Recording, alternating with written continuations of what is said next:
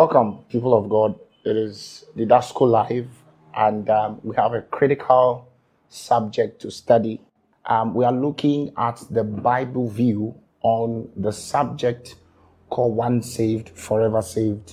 Some people call it the eternal security of the believer and the perseverance of the saints and all of that. This is one of the most hottest debated subjects in the church. I mean, you find those who say if you get truly born again, you can lose your salvation if you don't walk according to the word of God. And then we have people who say it is not possible. If you get born again, you're born again, and there is nothing in the world that can take you away from God.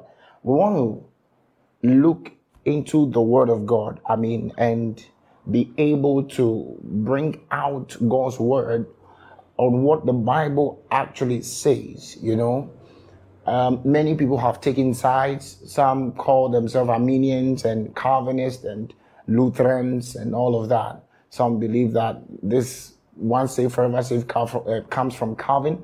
Others say if you get born again, you can lose your salvation, and they trace that to the Arminians and all of that.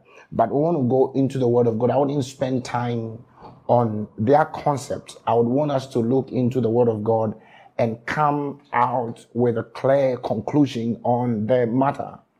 Recently, I saw a video of a very wonderful man of God who is a blessing to the body of Christ ask another man of God and said, what do you take? I'm not going to mention their names, but he says, what is your take? What is your take on the subject of once saved, forever saved? And the other man of God said, it's wrong. It's not, the word of God is not in the Bible and all of that. But I want us to go through the word of God today and then see what the Bible actually say.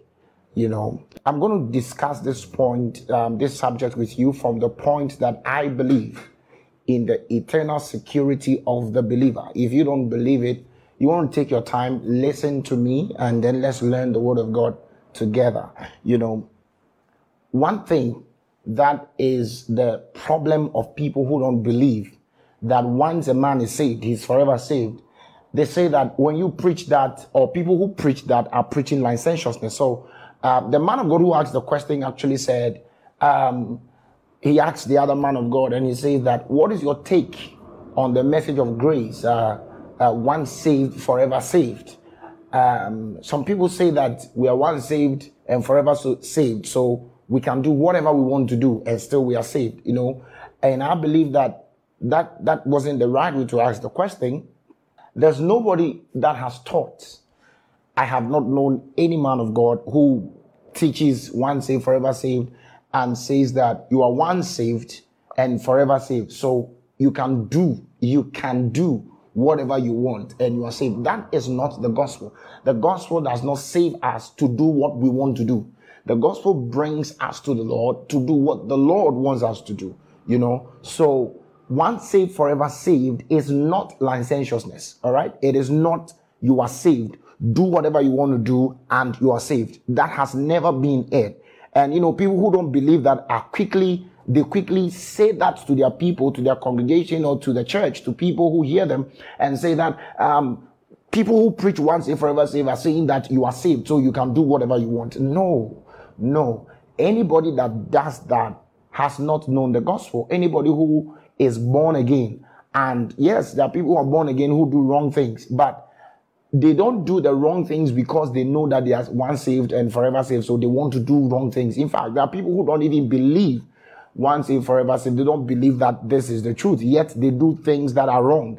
And so you wouldn't want to say that once saved, forever saved is licentiousness to sin, or is the license to sin, because nobody actually needs a license to sin.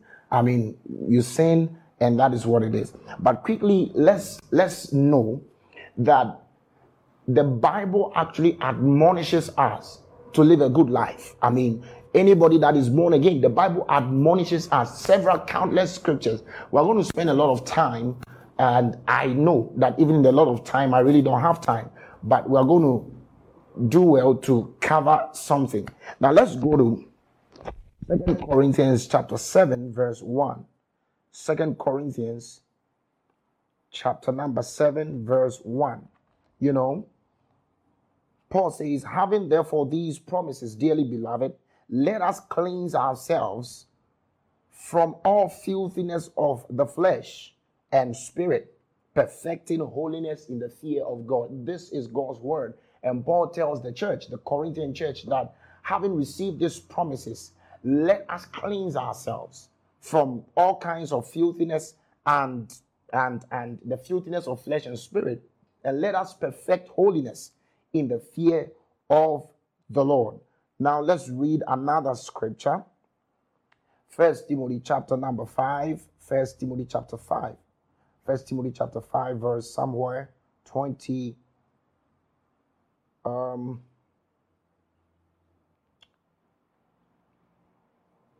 Paul spoke to Timothy, and then he says that verse 20, them that sin rebuke. Now he's talking about Christians. It's the Christians who are under his authority. When they sin, he should rebuke them before all, that others may also learn not to sin. You see? And then also you read Hebrews chapter 12. Hebrews chapter 12. Hebrews 12 verse 14, I believe. Hebrews 12:14. The Bible says, follow peace with all men and holiness, without which no man shall see God. So we admonish, follow peace, follow holiness. By holiness here, he's talking about living in consistency with what God has made you. So follow peace and follow, holiness. Now, there are other scriptures, a lot of scriptures that, because of time, we are not going to go through it. You read 2 Timothy chapter 2, verse 19, Romans 6:19. I think we should read Romans 6:19. Romans chapter 6, verse 19, an amazing scripture that admonishes us to live right. 6:19. I speak after the manner of men because of the infirmity of your flesh. For as ye have yielded your members servant to uncleanness, and to iniquity unto iniquity, even so now that you're born again, now yield your members servant to righteousness unto holiness. So now that you're born again, subject your body to righteousness and holiness, So it is something we have to do. That is what the Bible tells us. All right, let's go to Colossians chapter 3. Let me show you something. Colossians chapter 3, verse 5, I believe. The Bible says, mortify therefore your members which are upon the earth, fornication, uncleanness, inordinate affection, evil, concupiscence, and covetousness, which is idolatry, for which things sake the wrath of God cometh on the children of disobedience. So he says that, those who do these things are in fact the children of disobedience, actually referring to those who are not born again. He says they are incurring the wrath of God because of these things. So he tells us, you that you're born again, mortify therefore your members, kill your body, the affection, the lust of the flesh, kill it. And then he says, fornication, uncleanness, inordinate affection, concupiscence, all these things should not be among you. So it is an admonishment to the Christians, to the church, that we ought to live a life that befits who we are. So in fact, nobody can call himself a preacher of Christ and tell people that you can sin. You can sin because, and we say you can sin. Even if you say nothing can happen, because once you're saved, you're forever saved. That's crazy. That is antichrist. That is anti-church and anti-God. God has never been a supporter of sin. And Christ was never a supporter of sin, although he loved sinners. And the Holy Ghost does not support sin, you see. But a Christian may do something wrong. That doesn't mean the Holy Ghost supports the wrong thing that the person did. So nobody, either of the two, whether you believe that once saved, forever saved is false or is true, none of the sides can say that once you're born again, you can sin.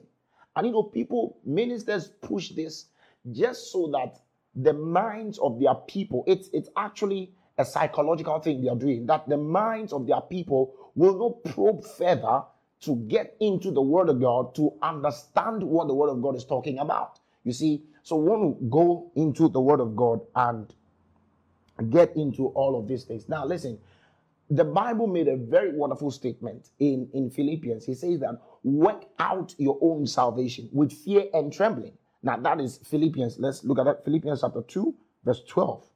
An amazing scripture. Philippians chapter 2, verse 12.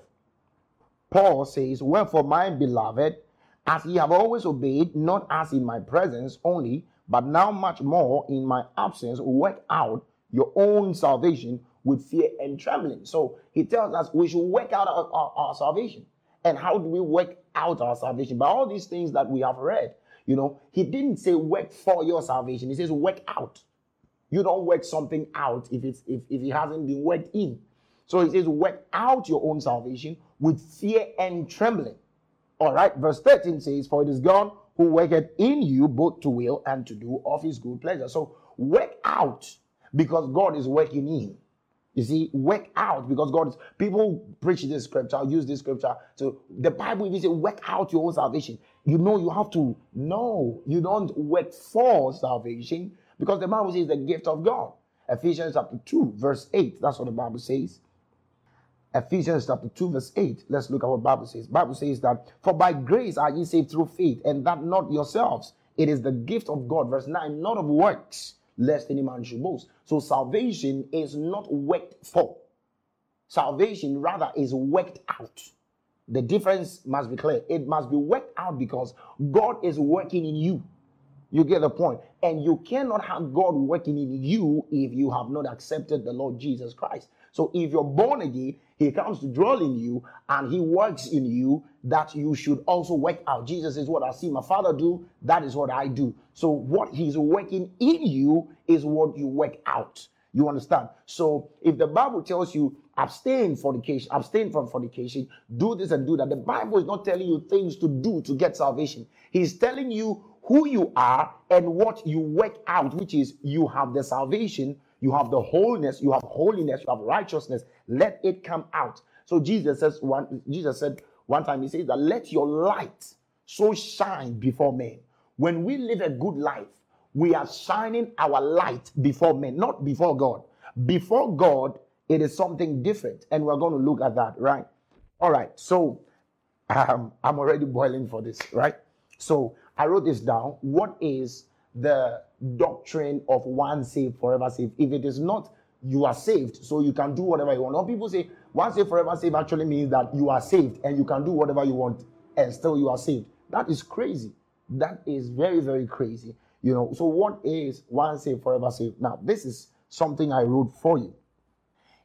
The doctrine of once saved, forever saved, the teaching or the concept, whatever you call it, it is the irrevocability of the salvation of the one who is effectually called. Number one who is called, regenerated, that is born again, spirit sealed, and justified believer. Listen, it is the irrevocability of the salvation. It means that the salvation, once saved, forever saved, seeks to teach that the salvation of the one who has been, number one, called, one who has been born again, one who has been spirit sealed, and one who has been justified. Now, all these four words are synonymous to someone who is born again. One who is called, born again, which is regenerated, spirit sealed, and one which is justified. We are saying that, or the doctrine is teaching that person who has been born again, his salvation cannot be revoked. So his salvation is irrevocable. All right? Or better still, in simple terms, continuing, ONFS, which is one saved, forever saved, one saved, forever saved, OSFS, as you can call it, is the impossibility of one who has been genuinely saved to come to the state of losing his salvation and ending up in eternal condemnation, destruction, or punishment. All right? So we're saying that once saved, forever saved is the impossibility, is the teaching of the impossibility of the one who has been genuinely saved. All right? to come to the state of losing his salvation and ending up in eternal punishment, destruction, or condemnation. So we are saying that once the person has been genuinely born again, that person cannot lose his salvation. That person cannot come to a state of condemnation, cannot come to a state of ending up in hell, cannot come to a state of condemnation and destruction. Remember, this definition did not say one who goes to church on Sunday. It did not say one who professes that he's a Christian, because there may be many professing Christians, but the real Christians are not the same as the number of those who profess to be Christians, right? So I'm saying that those who are truly born again before the eyes of God cannot come to a state of condemnation, destruction, or peril, so to speak. Now, a lot of people ask questions. What about the fact that I am genuinely born again and then I sin? That is one of the most commonly asked questions. All right, so I'm born again. I believe that Jesus Christ is Lord. My heart is in it. I'm born again. I pray in tongues, I go to church. I'm a wonderful guy. And then I sin. All right, if I sin, what happens? What happens if a Christian, a true Christian, sin? Does that person lose his salvation? Emphatically no. Emphatically no, because even those who believe that you can lose your salvation, the moment they do something wrong, they go to God in prayer. You get the point? So it means that sin does not cause doing something wrong in this context as sin does not make one lose his salvation. All right. Now we are going to have a walkthrough in the scriptures. What happens when a Christian sins? All right. Ephesians 1:7. Let me read something to you there. I'm not going to spend a lot of time there because I have a lot of things to share with you. All right. 7. So the Bible says, in whom, now talking about Jesus Christ or Christ Jesus, in whom we have redemption. Now the word redemption there is the Greek word aphesis, in whom we have redemption through his blood. All right. In whom we have redemption through his blood, the forgiveness of sins according to the riches of his grace. So in whom we have redemption. Now I said the word redemption is aphesis, no, is apolutrosis, and forgiveness is aphesis. So in whom we have apolutrosis, which is in whom we have deliverance. We have our deliverance in Christ. All right. Then he says that this deliverance actually is the forgiveness of sins. So telling us that in Christ we have redemption. And our redemption in Christ, which is through his blood, is our forgiveness. So he says in Christ we have forgiveness. Now, the word forgiveness there is not a verb, but a noun. So it actually means it's a package that we have in salvation. So in the package of salvation, we have in the gift of salvation, in the package of salvation, we have something that is called forgiveness. So we have it in his or through his blood. All right. So through his blood, we have forgiveness. Now let's go to Colossians. Let me show you something in Colossians as well. Colossians, you can find this same thing, this same scripture in Colossians. All right. Now let's read Colossians chapter 2, verse, I believe 13. Yeah. All right. Let me start from 12. Let me start from 11. I think that will be fine. In whom also ye are circumcised in Christ, you are circumcised with a circumcision made without hands, in putting off the body of the sins of the flesh by the circumcision of Christ, buried with him in baptism. Now this is not talking about water baptism, that's another day. Buried with him in baptism, wherein also ye are risen with him through the faith of the operation of God, who hath raised him from the dead. Verse 13. And you, being dead in your sins, remember, in your sins, and the uncircumcision of your flesh, hath he quickened together with him, having forgiven you all trespasses. So he says, when it comes to the Christian, God has forgiven him all his trespasses. All right. So God does not hold your sin against you, or God doesn't hold the sin of the Christian against him. So when a Christian does something wrong, what is he supposed to do? When the Christian does something wrong, number one, he must notice or know that he has his forgiveness in salvation. So in salvation, he is forgiven. And that is what gives us the confidence to approach God. That is what gives us the confidence to know that we have a Father.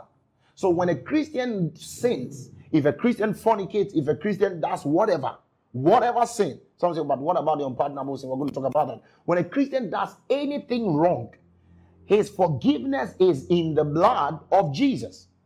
And his redemption is in the blood of Jesus. His deliverance from sin is in the blood of Jesus. And the disposition of God to the sin of the Christian is that I have forgiven you. So when you read, let me show you something. When you read 1 John chapter number 2, verse somewhere, I said somewhere, I just mean that verse something. All right, listen. My little children, these things write I unto you. I mean, verse 1. That you sin not. And if any man sin, we have an advocate with the Father, Jesus Christ, the righteous. We have an advocate. We have a lawyer. We have a counsel of defense with the Father. And this counsel of defense is Jesus Christ, the righteous. Then he says, he is the propitiation for our sins. The word propitiation there means he's the appeasement. He is the payment. He is the atonement. He is the propitiation for our sins. So the sins that we commit, the sins that we do, Jesus Christ is the payment. He is the appeasement to the sin that we commit. All right. Now this is very, very wonderful. Now let's read verse 12. Verse 12 of the same book. It says, I write unto you, little children, because your sins are forgiven you for his name's sake. Now this is what sin is, or this is what forgiveness is in the life of a Christian who does something wrong. So the Christian who occasionally or does something wrong, that Christian must know that that sin that he committed, that sin has been forgiven. Now, oh my goodness, I wish I had time to talk to you about forgiveness. Listen, forgiveness is actually a release. The word aphesis is a release. Forgiveness is a release. So forgiveness is not just a pardon. All right. There are three dimensions of forgiveness. Number one, your pardon for the wrong that you did. Number two, your release from the prison of the sin. And number three, you're empowered not to go back. So forgiveness actually is freedom from sin. So when a Christian sins, he is, for example, if you do something wrong, the Bible says, to what you yield your members for, you become servants of it. So if a Christian yields his members to sin or to sin, to fornication, to whatever, he sort of become a slave to that sin. In other words, he is bound. All right? He is bound by that sin. So the forgiveness, the perpetual forgiveness in Christ actually perpetually frees the Christian from ever being bounded by something wrong that he does. Now, this is the gospel of Christ. And you got to believe it, So I'm saying that when a Christian does something wrong, that Christian has forgiveness in Christ. All right, man of God, Mr. Preacher, what if this person keeps on sinning openly? So, for example, this guy committed fornication, prayed to God or whatever we call it. The person was forgiven, and now he's dwelling in it every day. He's fornicating here and there and stuff like that. What does the Bible say? The Bible does not teach that the person who lives in an open sin loses his salvation. He doesn't teach that. No.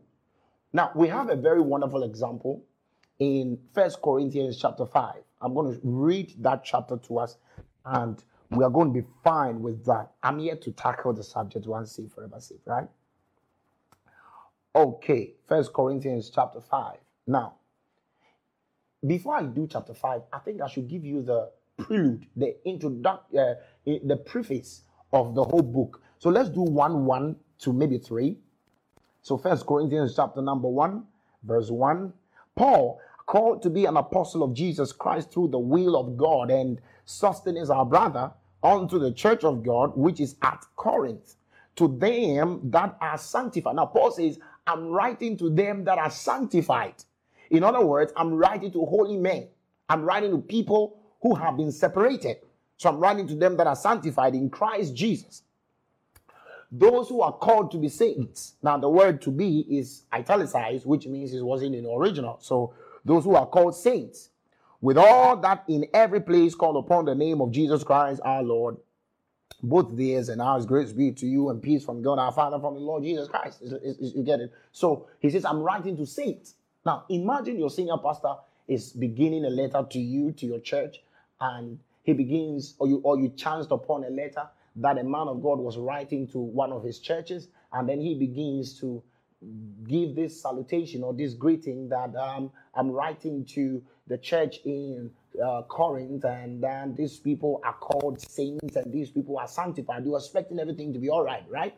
Now, chapter 5 tells us the people that Paul was writing to. Paul said, I'm writing to people who are called saints. I'm writing to the sanctified. Then chapter 5, he says that it is reported commonly that there is fornication among you, and such fornication as is not so much as named among the Gentiles, that one should have his father's wife. Listen, Paul says that I'm writing to saints, and he's giving us the details of the saints, of the sanctified, and he tells us that it is commonly reported, or it is reported commonly. It means everybody has been talking about it. So these saints that I'm writing to are saints that have the common reportage of fornication. You get it? So these people are fornicating. I mean, if I was Paul, even as I'm teaching, if I was Paul, and you have people committing fornication in your church, there's no need for romance. There's no need to say I'm writing to saints. Quickly, you just have to say, God will judge you. God will judge you. You will burn in hell. You understand that? No, Paul didn't begin by telling the people who were fornicating. No, he tells us that the fornication was so grievous that one person, there's one guy in the church who was sleeping with the stepmother. They were having sexual relation he was having that with the stepmother. He was sleeping with his father's wife. In fact, if I was Paul, I would have said, God will judge you. You will die in hell. You will burn in hell. But Paul begins by saying, I'm writing to saints. Man, Paul, are you crazy? No. Listen, then Paul says, he says they sleep, and this guy who sleep with the mom, he says that, and you are puffed up. He was proud of it. This guy is a Christian, and he was sleeping with the stepmother, and he was puffed up. And the whole church is puffed up in sin, and have not rather mourned that he had done this, that he that had done this deed might be taken away from among you. This guy is in church and openly is living in sin by sleeping with the stepmother. And the church looked unconcerned. It's fine. He comes to church and, that's fine. The guy is living in sin and nobody talks about it. And Paul says that, no, you should rather mourn.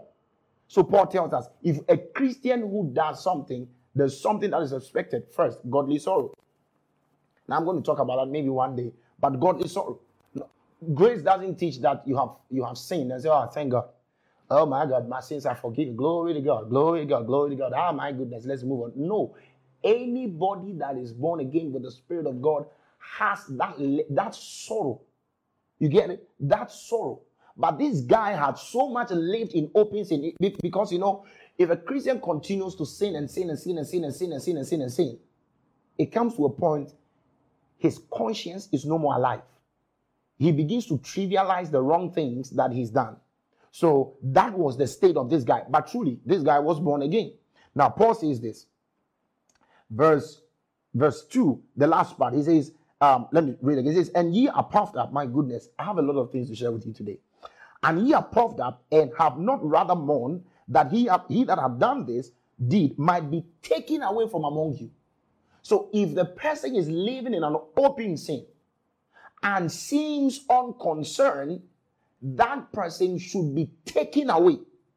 We tell the person, don't come close, and all of that. Now, Paul says that, for I verily, as absent in body but present in spirit, have judged already as though I were present concerning him that has so done this deed.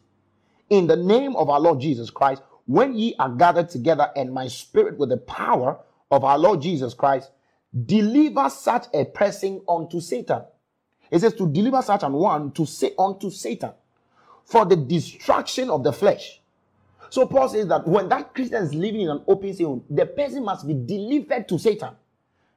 I heard somebody said the Bible even says we should deliver them to Satan. So how do we do that? To deliver to Satan doesn't mean look for the address of Satan and knock on his door and say hello. They say hi. He say, I'm looking for Satan. He says Satan is sleeping. It's all right. Call him that we have a serious case. All right. So Satan comes up and says, what are you looking for? I say, all right, this is one of God's kids and he's messed up and we are to, apostles say we should deliver him to you. No. To deliver unto Satan is a figure of speech, right? It actually means to deliver him to opposition. All right. The word Satan means the one who opposes. So the term Satan actually refers to, for example, in the Akan Proverbs, we say that when there is a head, we don't put a cap on the knee. You get it? It's a proverbial statement which actually connotes a message. So the audience of Paul at that time understood what Paul was talking about. Through our study, we are going to find out people Paul delivered unto Satan. To deliver unto Satan simply means, deliver the person to opposition. Nobody talks to him. Nobody mingles with him. It is an extreme disciplinary measure taken against the one who is born again or the one who identifies himself with the church. May not be born again, but really identifies himself with the church. We may not know. Against that person. You get it? So nobody talks to him. Nobody fraternizes with him. Nobody even shows him kindness and stuff like that until he's done serving that kind of punishment. So Paul gives the reason why this kind of, in our context, this kind of extreme punishment should be given to the person. He says that so that the spirit will be saved in the day of the Lord. You get it? So he says that, listen, this person must be disciplined, so that the flesh here is not referring to the physical body. The flesh refers to his sensual desires, his sinful lust. He says that so that it will be crushed, it will be destroyed. And these days, we see people who get suspended in churches and quickly they leave the church because there are a lot of churches and they go to another church and the pastor says, don't mind them, come and sit now. We're all children of God. Now that's crazy. It is still valid today. If the person is living in an open sin after he's been spoken to, he's been taught, he's met the elders have spoken to him and all of that, and he continues and he's puffed up, then we got to kick that brother out. All right. Now he says that, verse 6, your glory is not good. Know ye not that a little leaven leaveneth the whole lump? Purge out therefore the old leaven, that ye may be a new lump, as ye are unleavened. For even Christ our Passover a sacrifice. Now this is amazing. So he says that get that brother out before he uses this kind of stupid behavior to affect everybody. So you get him out and the rest become aware and they become awakened to righteousness and right living. All right. So Paul says that, listen, you can do this because Christ, who's our Passover lamb, is sacrificed. Therefore let us keep the feast, not with old leaven, neither with the leaven of malice and wickedness, but with the unleavened bread of sincerity and truth. I wrote unto you in an epistle not to company with fornicators, yet not altogether with the fornicators of this world, or with the covetous, or extortionists, or with idolaters, for then must ye need go out of the world. But now I have written unto you not to keep company, if any man that is called a brother. So if anybody that calls himself a Christian, whether truly or whether by convention or just by association, he says if that person calls himself a brother, don't associate with that brother if he is a fornicator. In other words, if he fornicates openly and he is very proud of it, all right? He says don't keep in company with that brother. Or if he is a covetous person or an idolater or a railer or a drunkard or an extortioner, with such an one, no, not to eat. He says that if now there are really strong disciplinary measures in the New Testament, in grace, I mean. All right. So in such a person, you don't eat with the person. If we know that this brother is a fornicator, fornicating, he's been spoken to, no, he's been all this, no. Such a person, he says, everybody get away from him. Because that is a threat. That guy is a threat. Now, he's not talking about somebody who fornicated once or who, now that's wrong anyways, right? If you fornicate, there's no small fornication and big fornication. But there are people right after the first act, second act, or third act, whatever, they have this godly sorrow. Such people, their forgiveness is in Christ. These people too, their forgiveness is in Christ. But they must be disciplined so that their flesh, the lust of the flesh will be destroyed. You get the point? So Paul spoke about such people. I'm just simply answering, what if a Christian sins? So number one, if he sins, he must know that he is forgiven. If he lives in an open sin, so let's say a closed sin and an open sin. So the closed sin, if it's just something he's doing somewhere and he's got that, heart of repentance or whatever, this person, forgiveness is in Christ. No need to worry that brother. But the brother who is living in an open sin, that person must be disciplined. But the discipline does not repudiate his salvation. So Paul says that for the destruction of the flesh, but his spirit to be saved in the last day. So that brother is saved in his spirit, but we want to try and help that brother to maintain discipline in the flesh. You get the point? So there is disciplinary measure, or there are disciplinary measures in our faith. That is in grace. All right? Now, so that's the first question. What if the person sins openly? I've really answered you. Now, I want to talk about apostasy. All right? Apostasy. What if the person refuses to continue with Christ? What if the person actually goes away from the church? In the case of Judas Iscariot, people have a question. Would Judas Iscariot go to heaven or hell? Because at least Judas Iscariot didn't help Jesus to die. And if Jesus was born to die and Judas Iscariot, through him, he died, then, the guy did something great for the kingdom of God. I'm going to answer that right now. Paul mentioned a guy whose name was called Demas. Demas, who Paul says that he's left me because he loved the world. And people say Demas was with Paul. I mean, there are scriptures that prove that Demas was actually born again and Demas left Paul, so he lost his salvation. We're going to look at that in apostasy. And then Hymenaeus and Alexander, one brother, Hymenaeus, Alexander, and Philetus, or somebody like that, who also preached another doctrine. And Paul said he delivered them to Satan and all of that. So what if the person commits apostasy? First of all, what is apostasy? Apostasy simply means a falling away. All right? To leave, to forsake, to fall away. All right? Now, let me show you something. Was Judas Iscariot born again? A question that we must ask. All right? Let's look at something in John 17. John chapter 17, verse 12. Let me read something to you here. Jesus was talking about Judas Iscariot. While I was with them in the world, I kept them in thy name. Those that thou gavest me, I have kept, and none of them is lost, but the son of perdition. Now, the word perdition there is the son of destruction. All right? The son who is for hell. All right? The son who is for destruction. He says that the scripture might be fulfilled. So who was he talking about? He was talking about Judas Iscariot. So Jesus calls Judas Iscariot the son of perdition. So we come to know who Judas Iscariot is. Judas Iscariot is not a saint.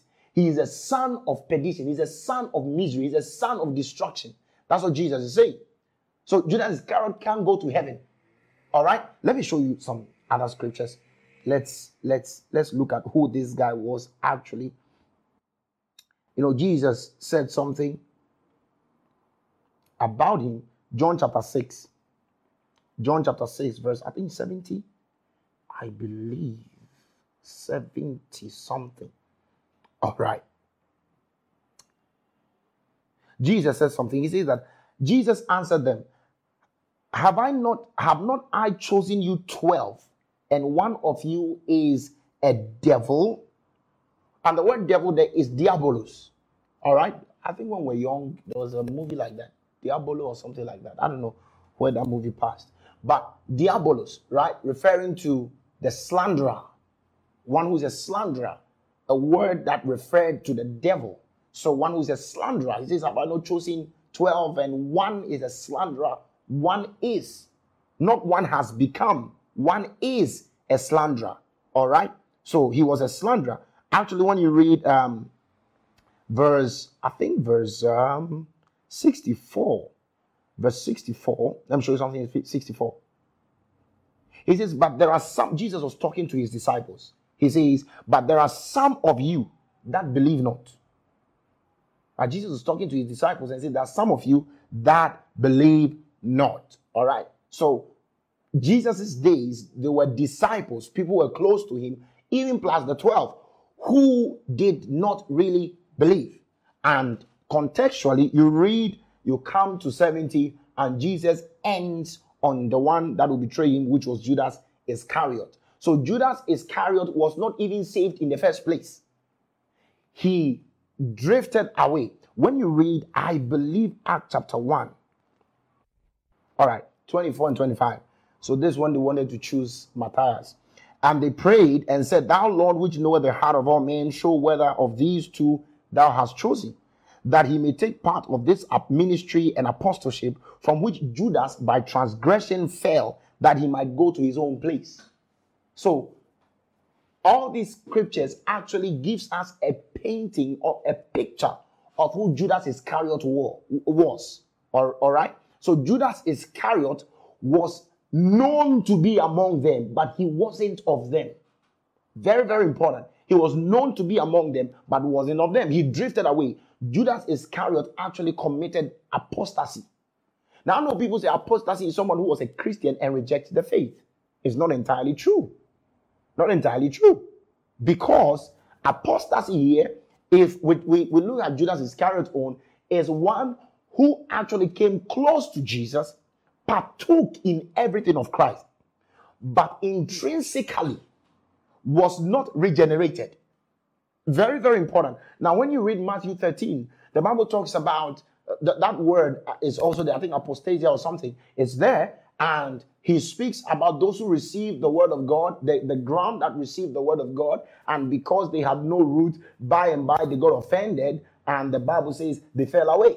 Now, the word fell away, there is apostasy. So this is a soil, a ground, which received the word with joy. They received the word. Oh my goodness, I love the word of God. They received with joy, but they did not have roots in themselves. There was not a deeper connection. So like those who were connected to the vine, the branches that are connected to the vine and don't continue in the vine. And then they are chopped off the vine, and so that it will be made manifest that they were not part of the vine in the first place. So this soil received the word, but fell away. So it means that it had contact with the word, had contact with the gospel, but was not regenerated. So Judas Iscariot was not regenerated. You see, Peter, on the other hand, also renounced Jesus, rejected Jesus thrice. Jesus saw that coming, and he says that I have prayed for you, that when your faith stands, get your other brothers up and help them. So Peter rejected Jesus thrice, but Peter was the apostle, one of the greatest apostles in the New Testament. What am I trying to say? There was a true conversion in the heart of Peter that couldn't make it possible for him to lose his salvation. All right. So anyway, that is Judas Iscariot. So I would say that Judas Iscariot was a disciple, all right, because he was chosen by Jesus, but there was not, or he wasn't a true disciple, or he wasn't a believing disciple. I mean, I'm amazed that Judas Iscariot could walk with Jesus, and the Bible says that Judas Iscariot was a thief. He stole money. He stole money in the book of John. Judas Iscariot was a thief, and he was stealing money. Tell somebody, don't be Judas Iscariot. Now, the second person was Demas. All right? People say Demas committed apostasy. Let's look at Demas, who Demas was. And if Demas, I believe Demas was born again. Let's look at the scriptures. 2 Timothy chapter 4, verse 10. My God, we need a lot of time for this. All right. So Paul speaks concerning Demas. Now let's look at it. So verse 9, Paul is telling Timothy, do thy diligence to come shortly unto me, for Demas hath forsaken me. All right, he's forsaken means he was with Paul. He's forsaken me, having loved this present world, and is departed unto Thessalonica, Christians to Galatia, Titus unto Dalmatia. So this is Demas has forsaken me. Now, Demas didn't forsake the Lord, he forsook Paul.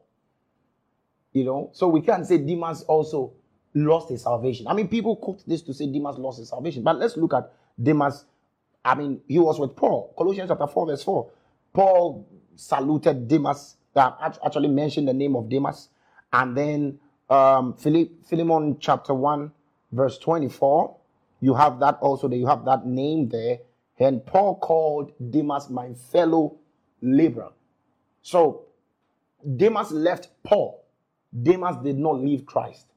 And Paul says that Demas left him because he loved the world. It's either Demas, there was a persecution somewhere and Demas wanted to run away somewhere, or, you know, like an instant that happened between Paul and a brother. I think it was Barnabas or someone. Yeah, Barnabas. And they wanted to take another brother, and Paul says no. And because of that, they had to separate and stuff. Later, they came back together. It was one of the issues, like you leaving your man of God and stuff like that. So that is that. The guy leaves the man of God, and the man of God thinks that he's going to chew grass, but it's not like that. All right. So Demas did not leave Jesus. Demas did not leave Jesus. So it wasn't apostasy. It was apostasy to Paul, but not apostasy to the Lord. All right. All right. Now let's look at this two guys whose name appear here. 1 Timothy 1:20. 1 Timothy 1:20. People have questions. That's why I'm answering them. 1:20. Man of God, teach on once and forever. Say, don't worry, I'll get there, right? So verse 19, Paul says, holding faith and a good conscience, which some, having put away concerning faith, have made shipwreck. So they made shipwreck of their faith. Of whom is Hymenaeus and Alexander, whom I have delivered unto Satan, that they may learn not to blaspheme. So we see the giving unto Satan here. Paul says, I'm giving unto Satan. It means that I have given them to opposition. I'm not in contact with them again because they blasphemed. Now, Paul mentions them, I think, let's look at 2 Timothy. 2 Timothy. Paul mentioned them in 2 Timothy. 2 Timothy chapter 2, I believe. Oh, glory to God. 2 Timothy chapter number 2, verse somewhere there. Tell somebody, but somewhere there. All right, 17. Now, so Paul in 16 says, but shun profane and vain babblings, for they will increase unto more ungodliness. Verse 17, and their word will eat as doth a canker, of whom is Hymenaeus and Philetus, who concerning the truth have erred. All right, saying that the resurrection is past, and overthrow the faith of some. So 1 Timothy, 2 Timothy shows us who these guys were. These guys were false teachers. They were not Christians. They came into the church, but they were false teachers. They were teaching something different than that which the gospel actually says. Now, when people do that, this is what the Bible says concerning them. 2 John 9. 2 John 9, 2 John is just one chapter. Whosoever transgressed and abided not in the doctrine of Christ hath not God. He that abided in the doctrine of Christ has both the Father and the Son. So Hymenaeus and Philetus, they didn't have God because their teachings were evil. Their teachings were not the teachings of the church. So they were not Christians. All right. So Paul had to give them to Satan. Paul had to withstand them. Paul had to withstand them. Paul had to, to excommunicate them from the church so that they will not learn to blaspheme. But then later on, writing to Timothy, then he shows us who these guys are. That these guys are people whose teaching doth eat like canker. And their teaching is actually saying that the resurrection is past already. The resurrection is past already. Because, in the early church, they were waiting for the resurrection. It is part of the Christian doctrine that Christ is coming again. So if somebody tells you Christ has come already, that is not a Christian doctrine. It tells you that that person is not born again. So if you ask about apostasy, this is apostasy. Somebody who comes close, who comes very close to the point that you cannot actually, I'm going to show you from the scriptures, right? You can't actually say that he's not born again. We have tongue-talking people. We have people who have created for themselves some tongues. We have people who go to church every day. Yet, some of them even have fruits, some convincing fruit. All right? But there hasn't been a true conversion of the spirit. So such people gradually will fall away. Let me show you something amazing. Let's look at 1 John chapter 2, verse 19. Did I say 1 John 2:19? Of course, that's what I said. All right, so 1 John chapter 2, verse 19. John says that these people, I'm talking about, in our context of study, I'm talking about Hymenaeus. He says, these people, they went out from us. They went from us. They left us. He says, but they were not of us. They went from us. They left us. But they were not of us. So you saw them walking with us every day. But they left because they were not of us. Then he says that because if they had been of us, they would no doubt have continued with us. But then he says, but they went out that they might be made manifest that they were not all of us. Very, very critical. So he says, if these guys actually were of us, he didn't say if they were with us. He says if they were of us, if we were born by the same father, he says no doubt they would have continued. It means that anybody that lives, in this case, anybody that commits apostasy was not of. You get the point? So listen, the point is that our problem, a lot of the problem that we see today is that we just go to pick the dictionary and we begin to define Bible words, which is very, very wrong. Well, for example, if you pick a dictionary and you try to define righteousness, righteousness simply would mean that doing something good. But biblical definition of righteousness is very different. The Bible says righteousness actually is right standing with God, which cannot be found in any dictionary. So you don't pick apostasy and subject to Oxford Dictionary. You get it? Apostasy in Islam may not be the same as the apostasy in Christianity. Apostasy of Islam may be somebody who was truly a Muslim deciding to become a Christian or become something else. So the person have committed the sin of apostasy. But in Christianity, apostasy is somebody who was with us, somebody who was with Christ, somebody who was with the church, who was connected to the church, who was seen to be with us, finally showing his true colors by leaving us as a proof that he wasn't of us. This is very, very important. That is apostasy. Anybody that gets up to say that I used to believe Christ, that person was not born again in the first place.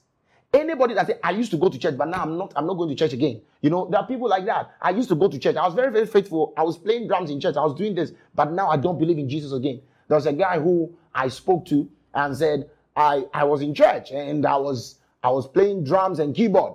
But now I've joined a Jaguraja movement. There's a movement called Jaguraja, something like that, some crazy doctrine stuff. You left so that it will be made known that you are not of us. That is apostasy. Let me show you another scripture. Now listen, let me read verse 20. Very, very important. To let you know that apostasy is not one who is born again, living. Because that's not possible. And I'm going to show you that. Listen, he says, they went out from us, but they were not of us. For if they had been of us, they would no doubt have continued with us. But they went out that they might be made manifest. That they might be made manifest. That they might be revealed. That they were not all of us. You get it? They were not all of us. Then listen. Then he says, but ye, talking to the Christians, he says, but ye have an unction. He says, but ye have an unction from the Holy One. So they left. You can't leave because you have an anointing from God. Oh, glory to God. So you can't leave. You can't leave as a Christian. The damage has been caused. That damage is called the infusion of the anointing into you. You get the point? So he says they left because they were not of us.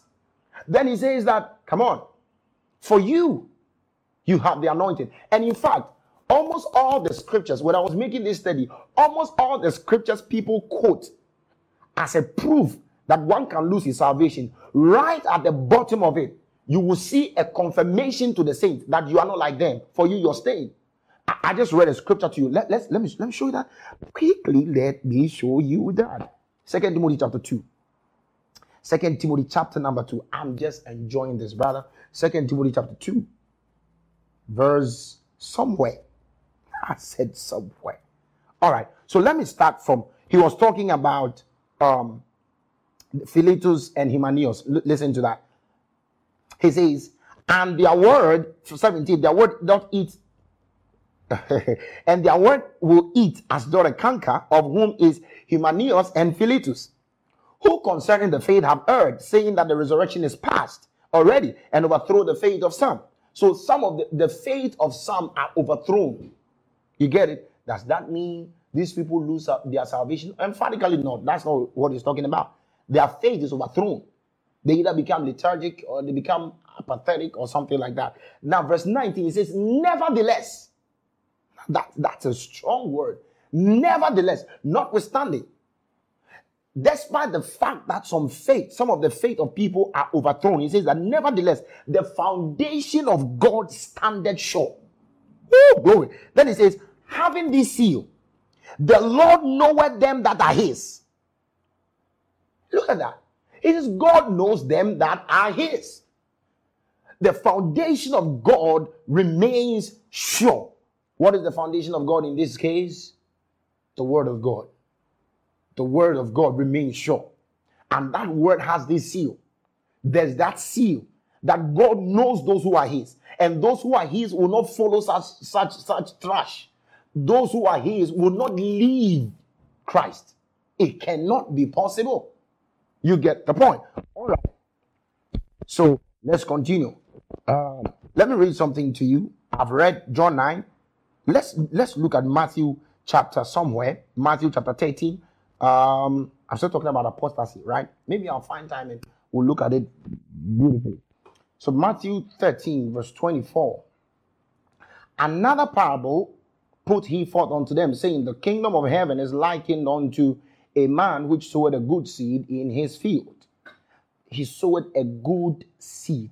So the seed is good. But while men slept, his enemy came and sowed tares among the wheat and went his way.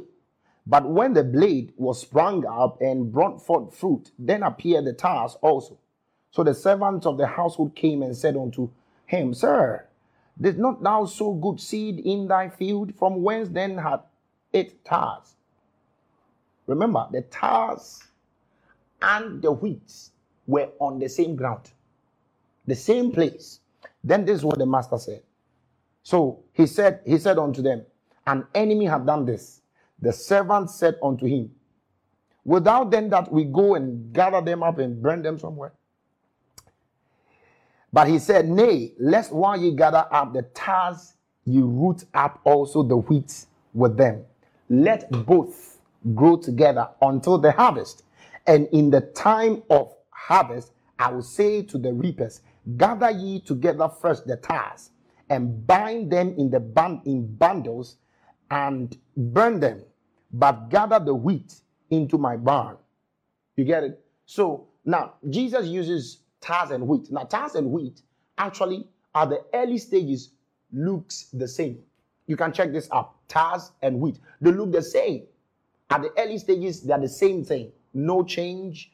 They look the same. It will take a critical aspect, probably, to be able to know. So here in this parable, it is referring to look-alikeness. You get the point? Look-alikeness. So he says that what we say. Who walked the places that we went to? He was with us when we were going for crusades. He was with us when we were preaching to people. He was with us all this while. But then never had a true conviction that Jesus Christ truly is the Savior of the world. And the person actually leaves the faith. Such a person is not one who was born again, who has committed apostasy, but one who was close to us, to the point that even the biggest microscope couldn't pick him out. All right? But time gave us the vindication, or gave him, or revealed and manifest who he was actually. So that is the difference. So don't get it twisted. All right. I've been told that we have done an hour and almost 30 minutes now, and I'm just amazed who is actually pushing the time. All right. Now, I wrote something for you. I said apostasy with these scriptures. Apostasy scripturally then will mean one who walks amongst us, receives the word, etc., as one of us, yet hasn't been truly converted in his spirit. The falling away of such a one is the revelation of who he truly was. So apostasy actually brings to bear to let us know who actually these guys were. You get the point? Because listen, let me read something to you. I think First Timothy chapter 4. My God, I haven't even started with the subject yet. Jesus. First Timothy chapter 4. I think this guy can talk. All right.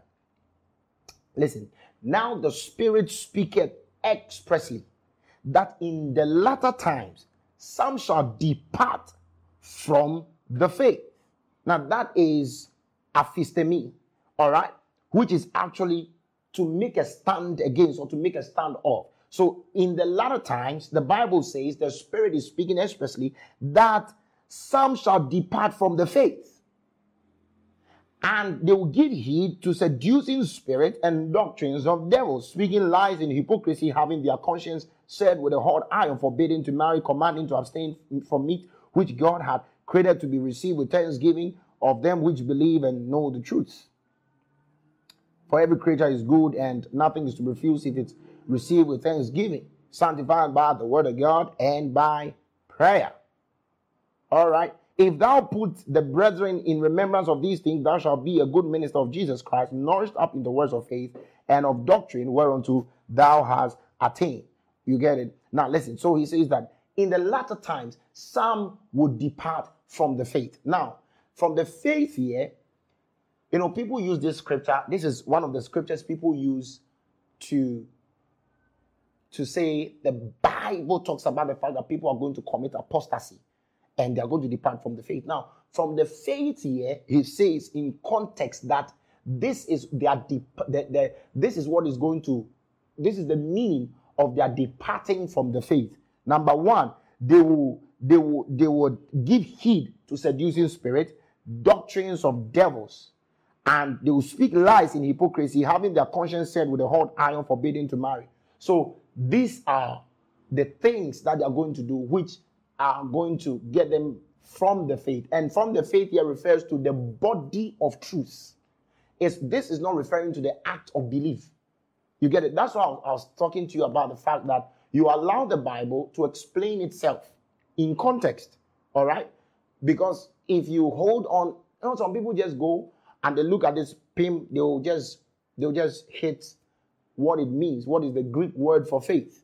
And then, the Bible says they will depart from the faith, and the Greek word for faith is this and stuff like that. Here, if you use the Greek word to define faith, you'll be wrong. Here, faith is referring to the body of truth. So they will depart from us. They will become sluggish. They will not be interested. Why? Because they will give heed to seducing spirits. All right. Now, having done this and spoken about the apostasy thing, let me make a strong point here. Apostasy is different from to backslide. Apostasy refers to one who is very close to us and leaves us, but was never like us, or was never us. Now, to backslide, I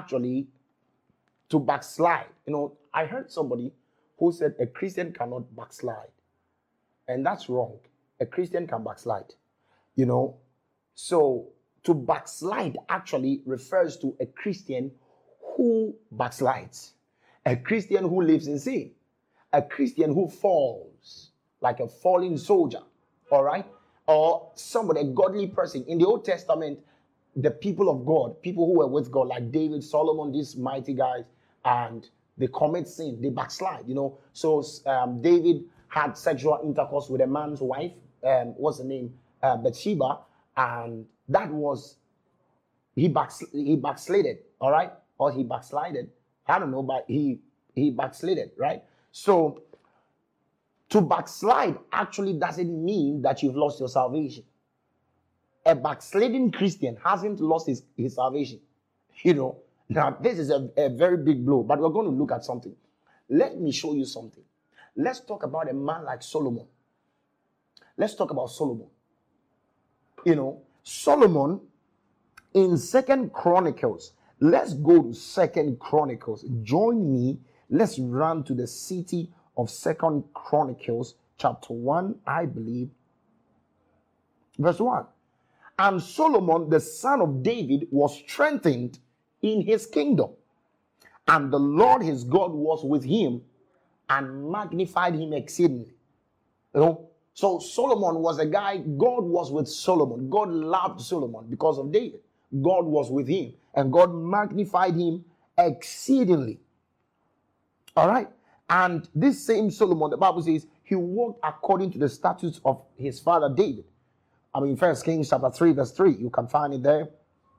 At Gibeon, Solomon chose wisdom over riches. We all have that story. God asked Solomon, my friend, tell me what you want, and I'm going to give to you. And Solomon said, Lord, I don't need money. I don't need nothing. I need wisdom, because the people that I'm going to be a king over, they are great. They are great. So I need wisdom. Give me wisdom.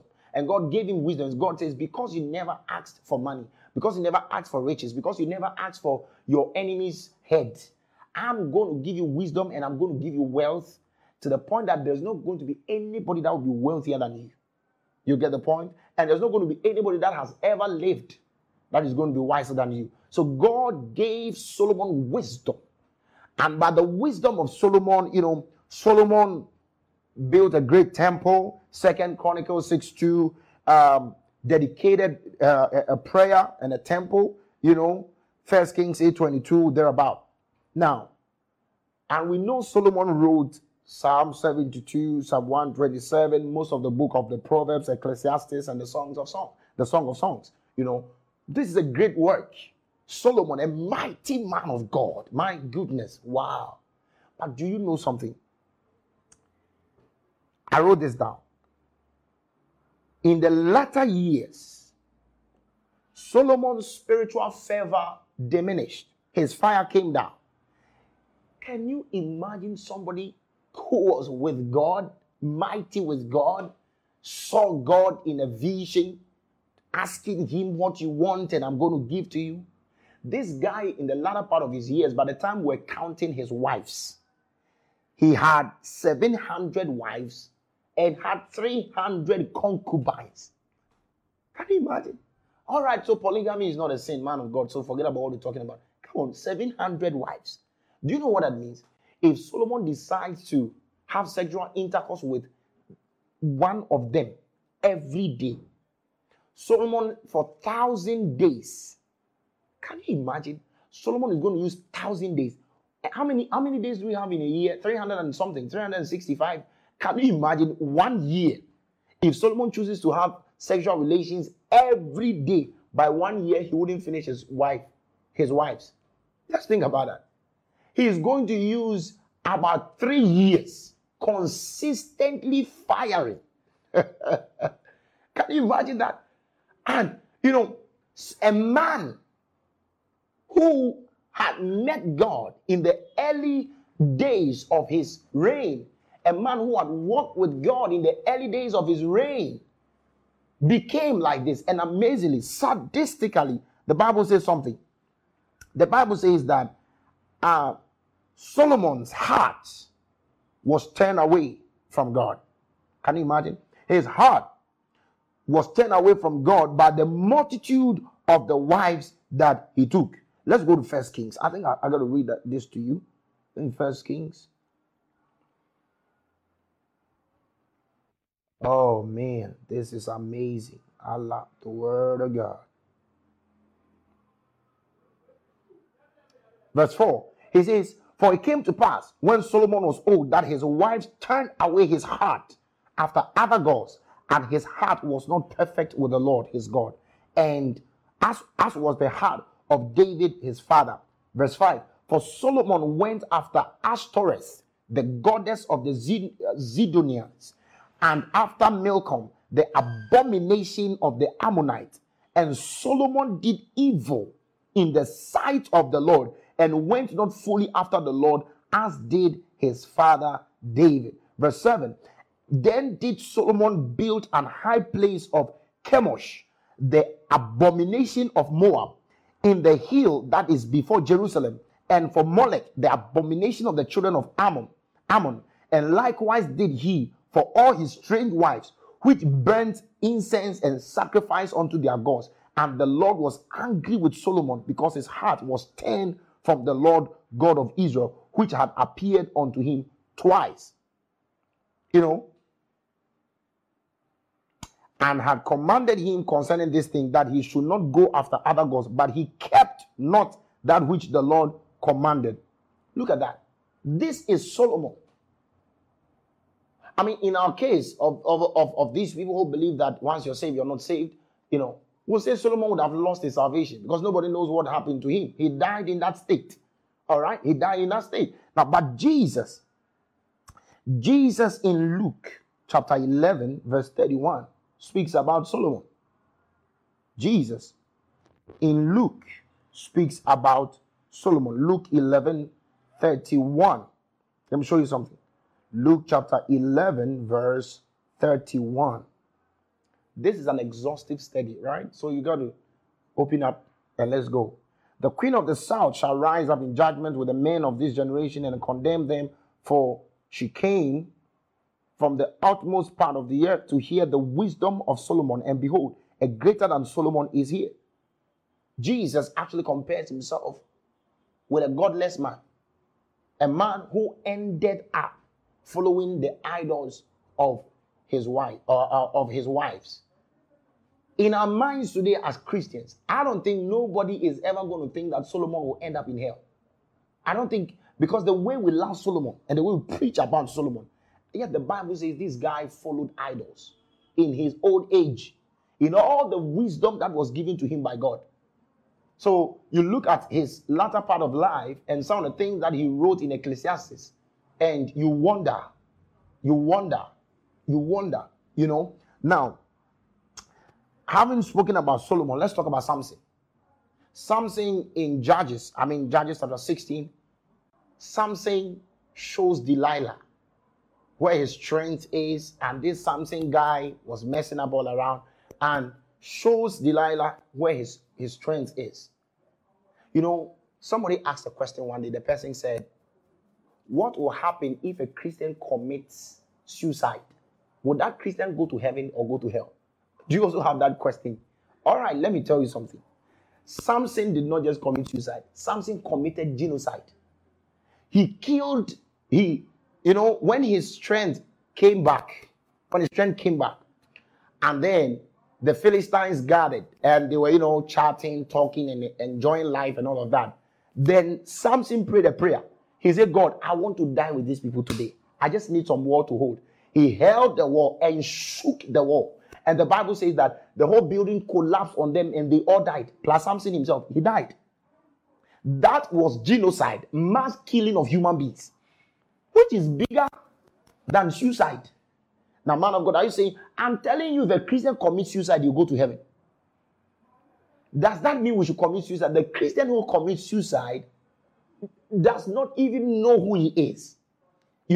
Because if you're born again, you will know that it can't get worse with you, no matter what we see. The Bible says, for we know all things work together for good to them that love God and to them who are the called according to his purpose. So a Christian is not supposed to commit suicide. You know why?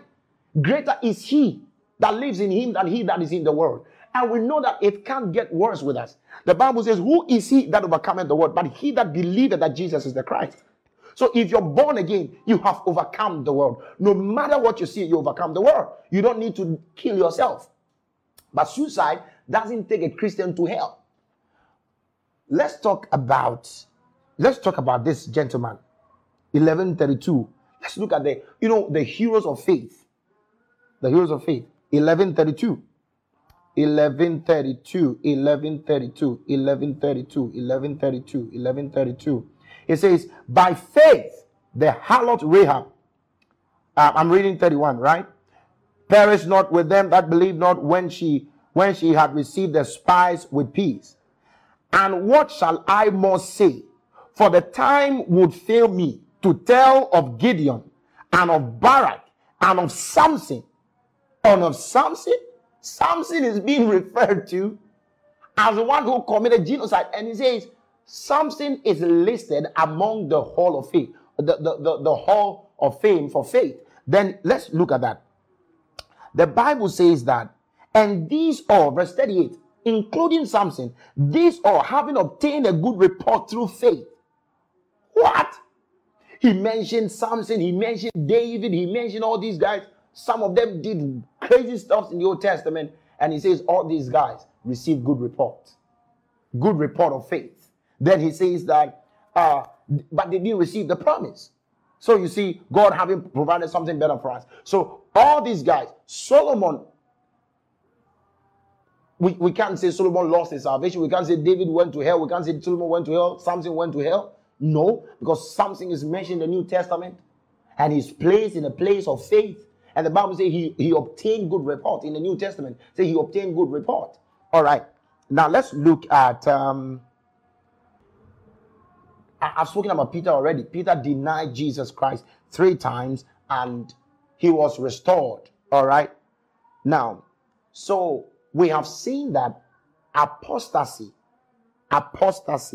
has nothing to do with a true Christian.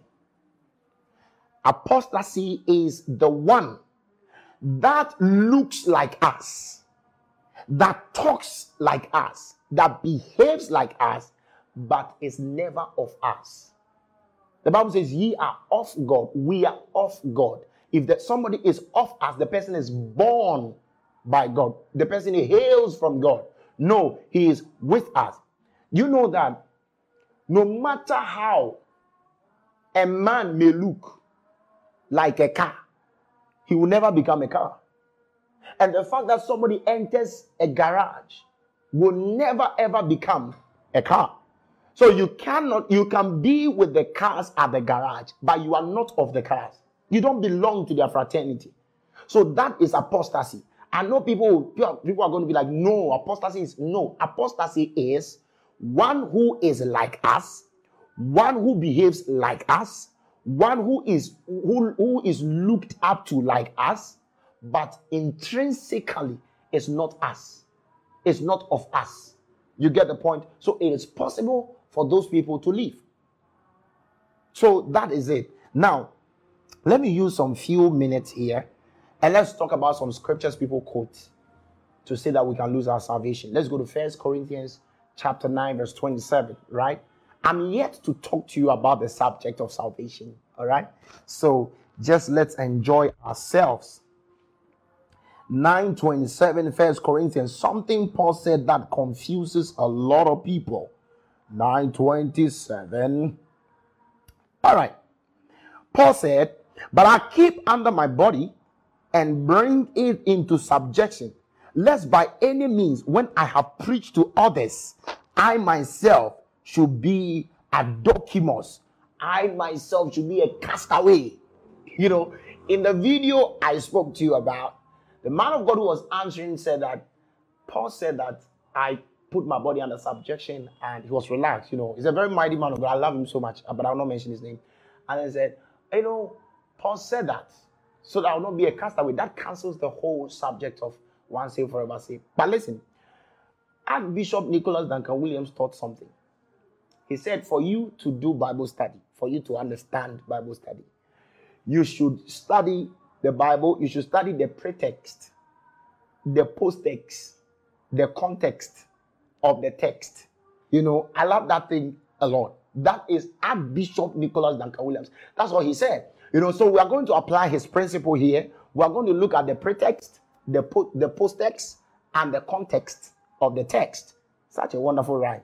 Anyway, so what was Paul talking about contextually, or pretextually, or post-textually?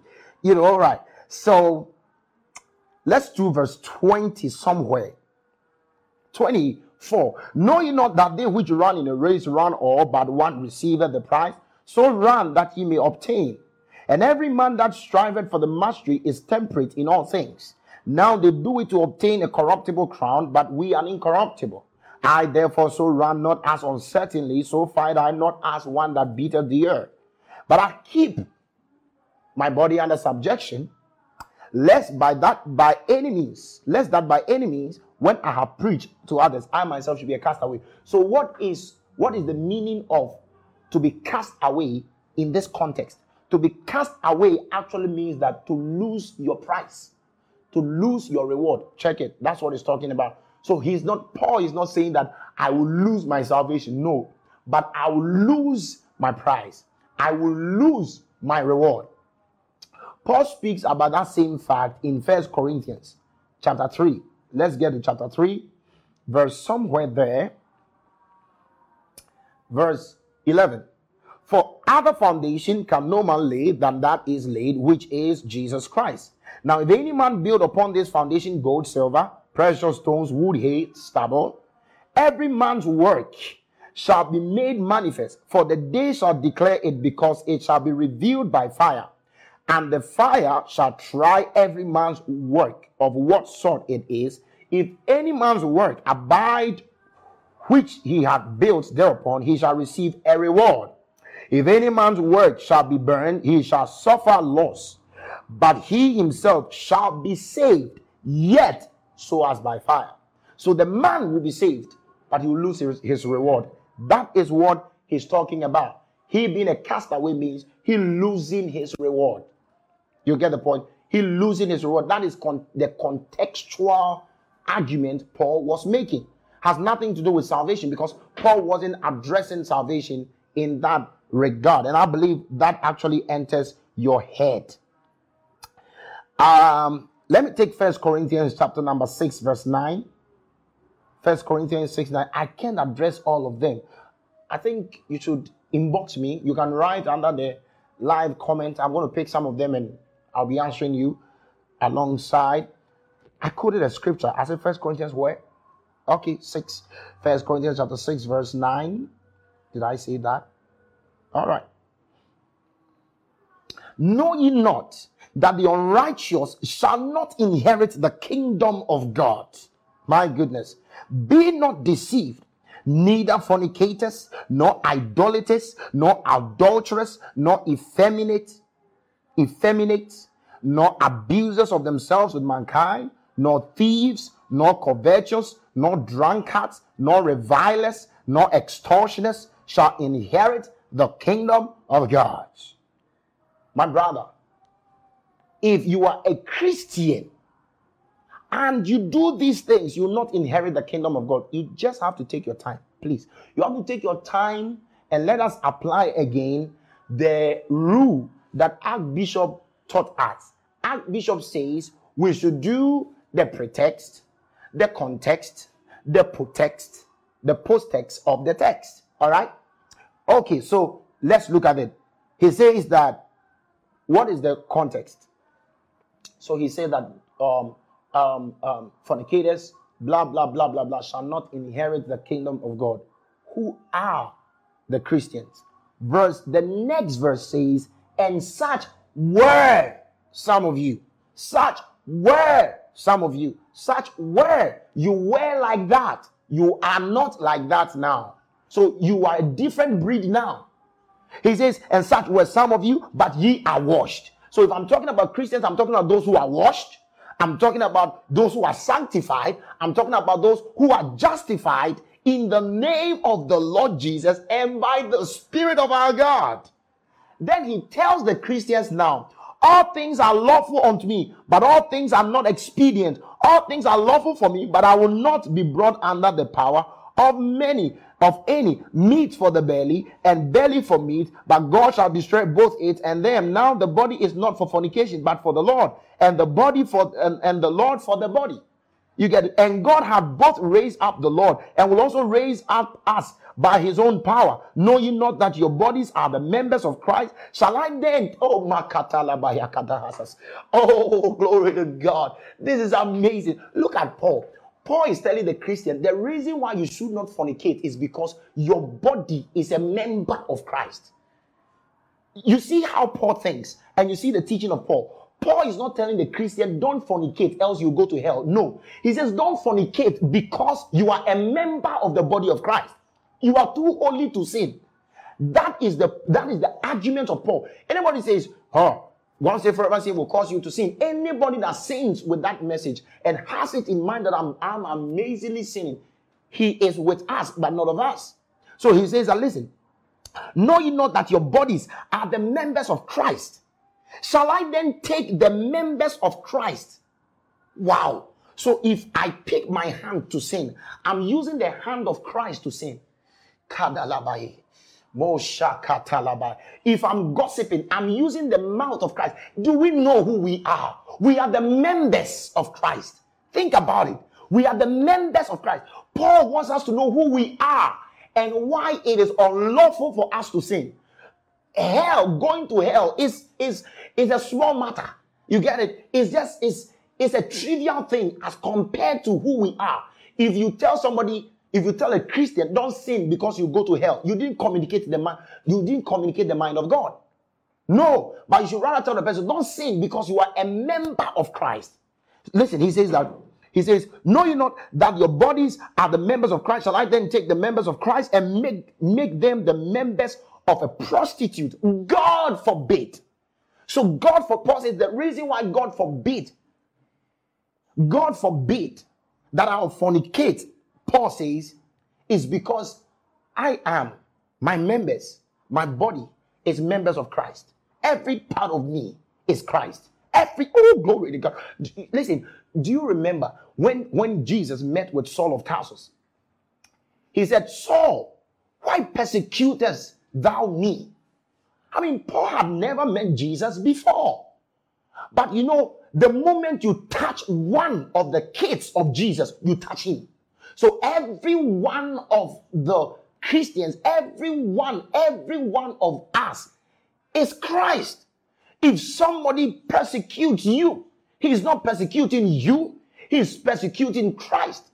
You know, if somebody is defiling you, he's defiling Christ. Now, the Bible made a very wonderful statement. He says that, know ye not. Some people have misconstrued the whole thing. Look at that. Let me show you something. Oh my goodness, this is getting interesting. He says that, know ye not, 1 Corinthians chapter 3, verse 16, know ye not that ye are the temple of God, and that the Spirit of God dwelleth in you? If any man defile the temple of God, him shall God destroy. For the temple of God is holy, which temple ye are. If any man among you seemeth to be wise in this world, let him become a fool, that he may be wise. Now listen, I know people have preached this scripture to say that, know ye not you are the body of Christ. If you commit fornication, God will destroy you. That's not what this scripture is talking about. He says, if know ye not you are the temple, because the Holy Ghost dwells in you. If any man, he didn't say if you defile yourself. He says, if any man defile the temple. So in other words, if any man defile you, because you are the temple, if any man defile you, him will God destroy. So if anybody attacks you, he becomes an enemy of God. You get the point? So if anybody defiles you, and here actually he really has nothing or a little to talk about fornication. He's talking about people who seduce people with evil doctrines and stuff like that. If anybody defiles you, listen, he continues, he says that, for the temple of God is holy, and which temple ye are. So ye are the temple. If any man destroys you. See, we like to read our minds into the Bible. We like to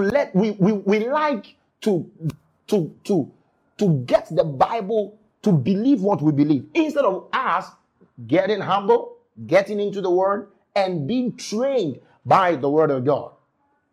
You get the point? Like, look at that. If anyone destroys the temple, him God will destroy. For the temple of God is holy. Which temple? Ye are. Say, I'm the temple of God. So he says that, shall I take the members of Christ and fornicate with it? He says, God forbid. So Paul is teaching us that, listen, the reason why you shouldn't fornicate is not because of hell. That matter is settled already. But whilst you're here on earth, know that you are the physical embodiment of Christ. That's why the church is called the body of Christ. You get it? The church is called the body of Christ. It means we are the reality of Christ here on earth. We are Christ on earth. So the Bible says, as he is, 1 John chapter 4, verse 17, as he is, so are we in this world. You see us and you see God. You see us and you see Christ. Does Christ fornicate? That's what Paul wants to tell them. Does Christ fornicate? No. Does Christ steal? No. Does Christ commit sin? No. So therefore, because you are the members of Christ, you ought not to sin. So you ought not to sin because you are the body of Christ. So in 1 Corinthians chapter 6, verse 9, 10, as we read, is not referring to Christians. It says, don't you know that these people will not inherit the kingdom of God? Don't imitate them. There are people who are not in our kingdom. For example, like the Christian who is imitating a Muslim. No, and so I'm telling you, don't you know a Muslim will not be in our house? Don't you know a Muslim will not, it's not part of us. So get yourself away from them. You get the point? That is the sin. That is the sin. Or a Muslim talking to his child and saying that, don't you know the Christians don't believe the same things we believe? So get away from there. So he's actually calling his kids from the wrong place. So he's not saying the Christian will not inherit the kingdom of God. No. The Christian, oh my goodness. Jesus says, it is the desire of, he says, little children, it is the desire of your Father to give you the kingdom. Oh, glory to God. It's God's desire to give us the kingdom. And then Jesus says, for the kingdom of God, they will say, yes, there is that. Lo, that kingdom is within you, is among you. And that was Jesus. Jesus in the midst of the people was God's kingdom among the people. Now Christ, the Bible says in 1:27 of Colossians, Christ in you. So as we're talking now, that kingdom is alive in us. The kingdom of God is in us. You get the point? So we are not trying to enter the kingdom. We are kingdom citizens. Woo, glory to God. We are kingdom citizens. We are kingdom citizens. The Bible said, so we are kingdom citizens. It says, but ye are a chosen generation, a royal priesthood, a holy nation, a peculiar people. That's who we are. That's our identity. We are not trying to go to heaven. No. People are like, we are preparing the church to go to heaven. You can't prepare the church to go to heaven. No pastor will take anybody to heaven. No. Why? Jesus says, I am the way, the truth, and the life. If you want to go to the Father, a man who believes in me goes to the Father. Having believed sincerely and genuinely in Christ Jesus, you become a child of God. You know what that means? Heaven is your place of origin. Philippians 3:20. That's what he says. Let me read Philippians 3:20 to you. My goodness, I'm kind of digressing. I'll come back right now. But it's getting very, very hot. All right, he says, all right, verse 20. I'm reading from the Bible, Basic Bible in English. Is it Basic Bible in English? Or Bible in Basic English? I don't know, BBE, I don't know what it is. Go check it out, right? I'm enjoying myself. Verse 20 says, for our country is in heaven, from where the Savior of whom we are waiting will come, even the Lord Jesus. Our country is heaven. Do you tell a German who has German pass that you will not go back to Germany? How? It can. That's his place of origin. That's his place of origin. That's where he comes from. So nobody can tell us we are not going to heaven. Not even God. Not even God. You know why? Because we are his kids. And the Bible says we are accepted in the beloved. 1:6 of Ephesians. We are accepted in the beloved. So God looks at us with joy.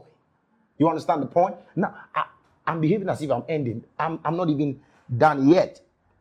So where were we talking about? All right. So I think let's look at Matthew chapter 12. Matthew 12. So Matthew chapter 12, verse 31.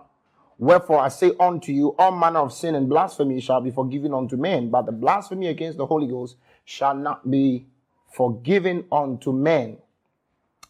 And whosoever speaketh the word against the Son of Man, it shall be forgiven him. But whosoever speaketh against the Holy Ghost shall not be forgiven him, neither in this world, neither in the world to come. Now, this is one popular scripture people use to, say that you can lose your salvation if you commit the unpardonable sin.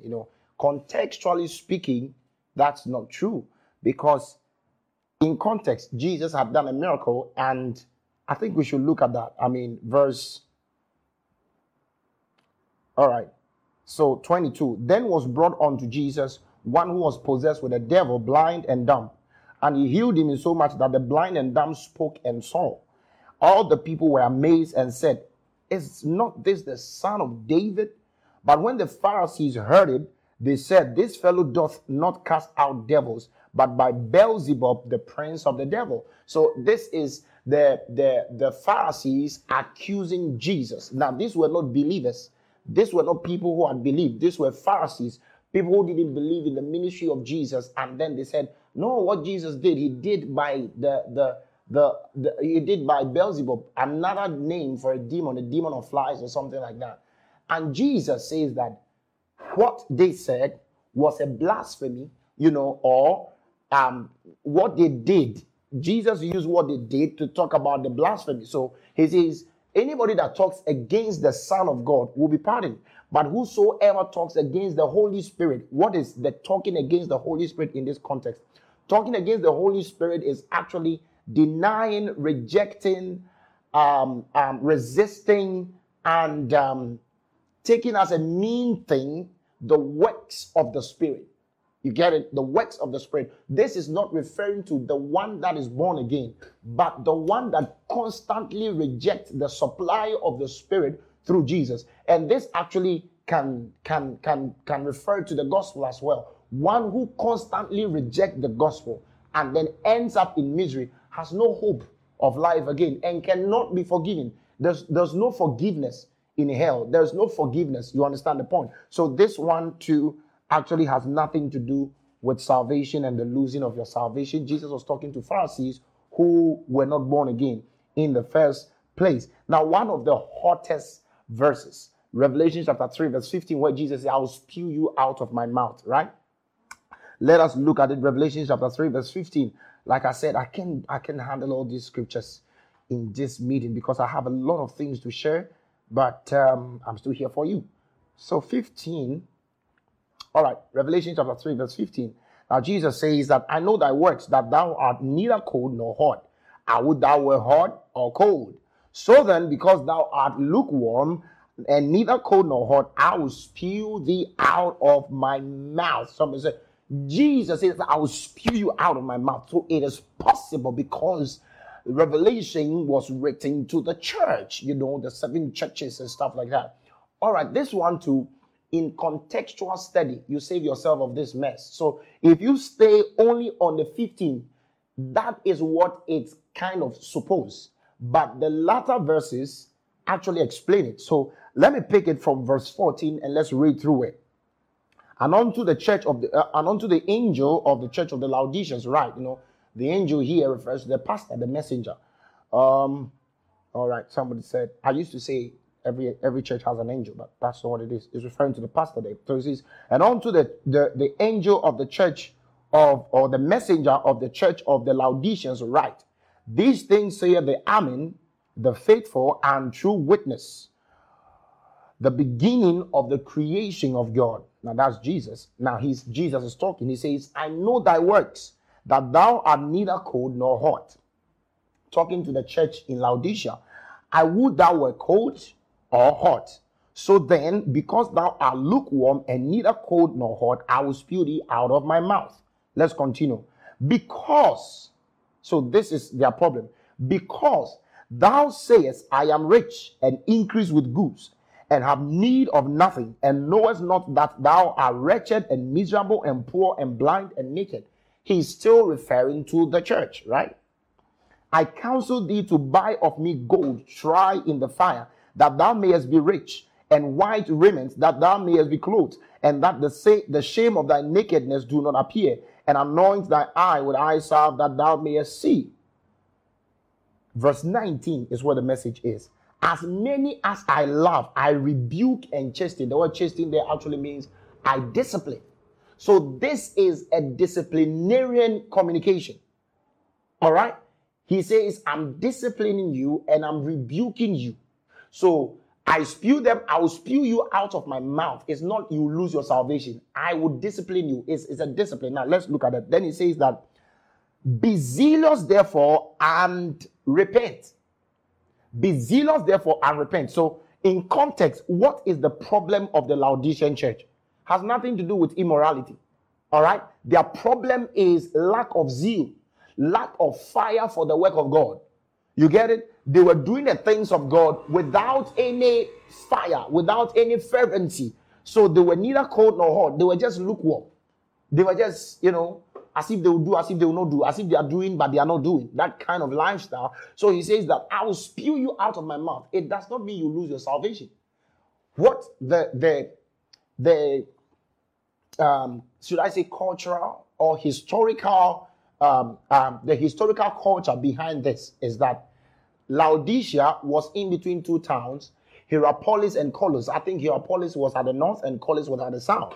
Now, hot water, there was a hot water from Hierapolis, from the north, I believe, and it comes, and Laodicea actually didn't have so much water supply, so they depended, and it was known for its commercial nature, business type of thing, and that's why Jesus mentioned goods, riches, and all of that. That was what they were used to, business.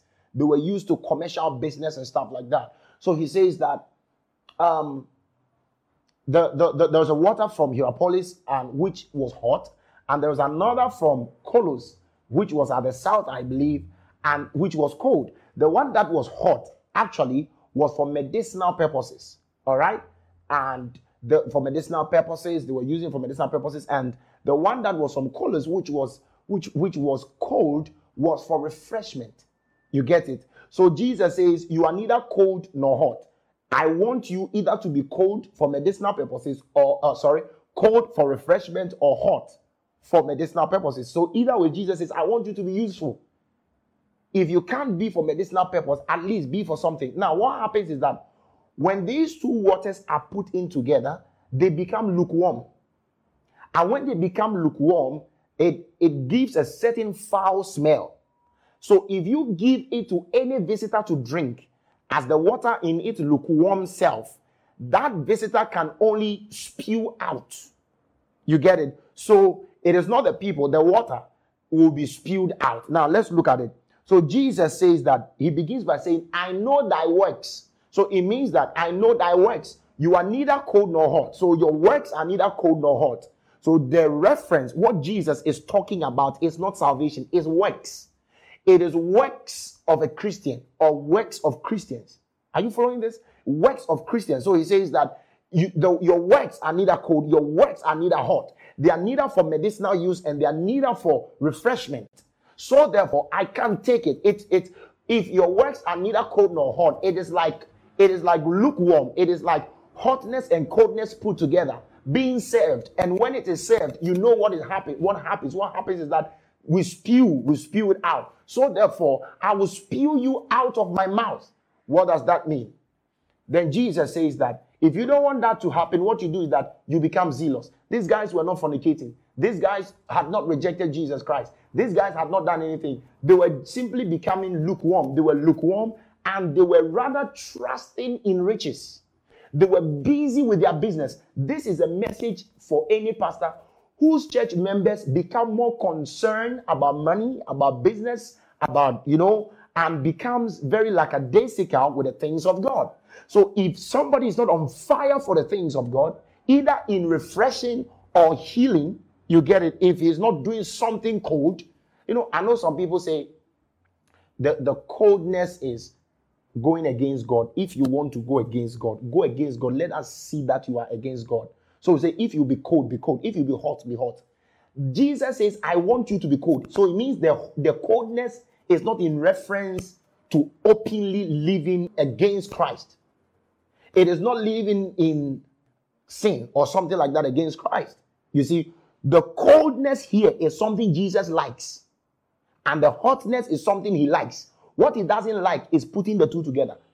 So he says that, and the point is that those who were in that place, the Laodicean church, understood what Jesus spoke about. So you can't be in America, be in Ghana, be wherever, and quickly conclude that Jesus is saying that I will spew you out. No. This is, for example, those of us in Ghana, for example, I'm sent by my mother. I was sent by my mother one day to go and bring her handbag. So I bring the handbag, and I want to take something. She takes whatever she wanted to take, and then she says, all right, go and take it back. Then I asked my mother, this is typical Ghanaian culture and setting. I asked my mother, Mommy, should I put the bag where I placed it? You went to pick it from a place. An African mother, correct African mother. My mother says, come and put it on my head. Come and put it on my head.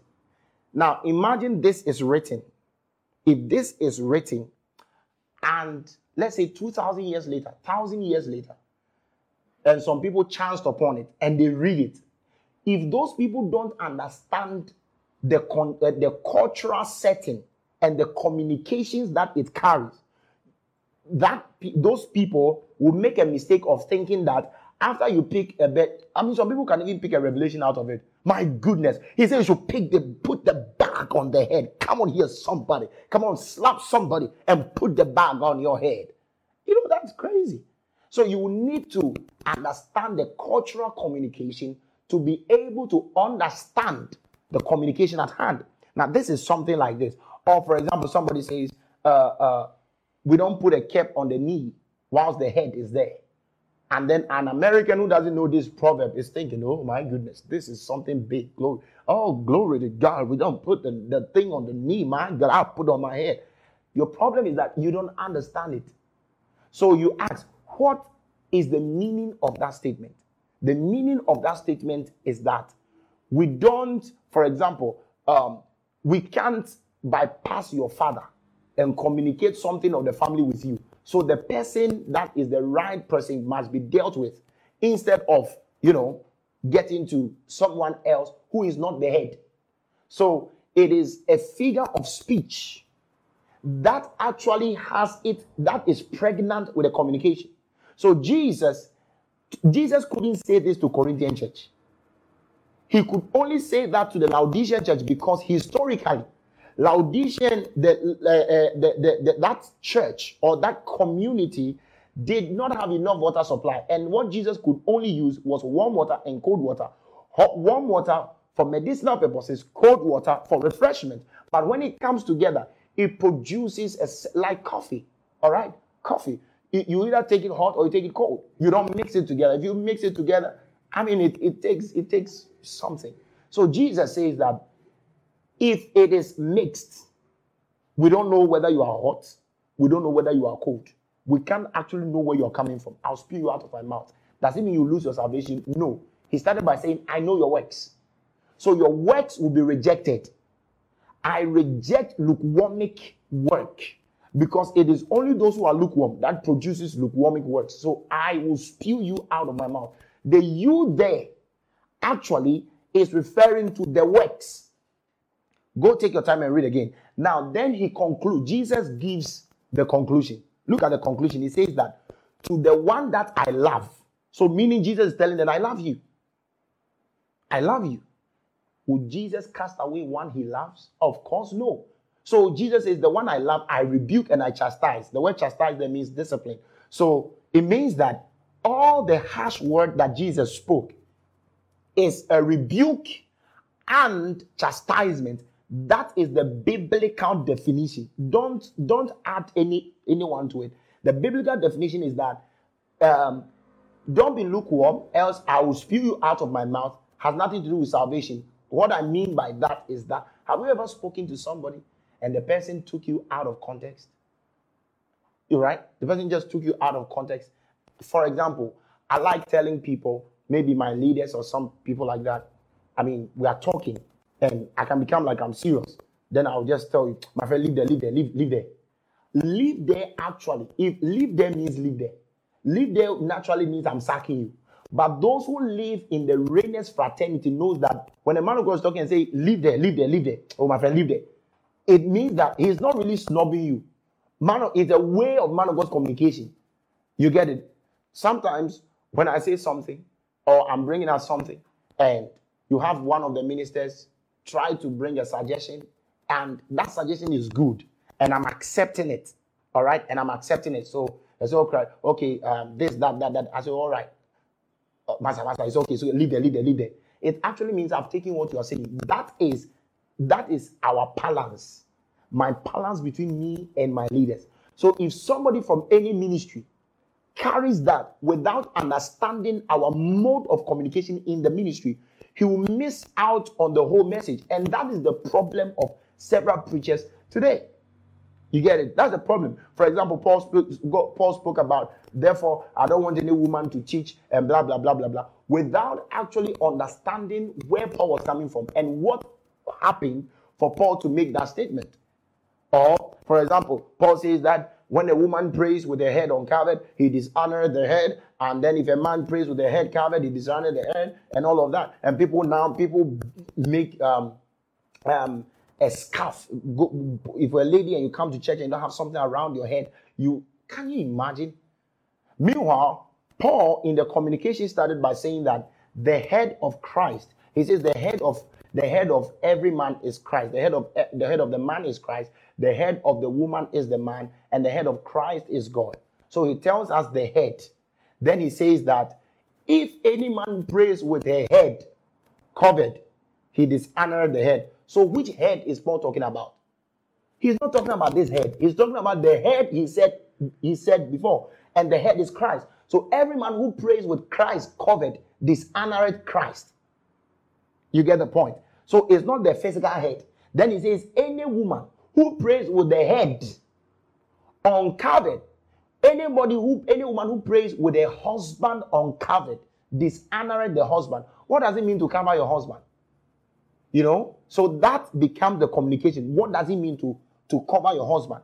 The Bible talks about the fact that love yourselves, husbands, love your wives. Wives, submit to your husbands as you would submit to Christ. So in other words, you praying with your head, which is your husband, covered, actually uncovered, actually means that you don't humble yourself. It means a married woman who do not submit or who does not submit to the husband is not qualified to even pray. It stinks before God to be a married woman and openly disrespect your husband and then expect your prayers to receive divine attention. It doesn't work that way.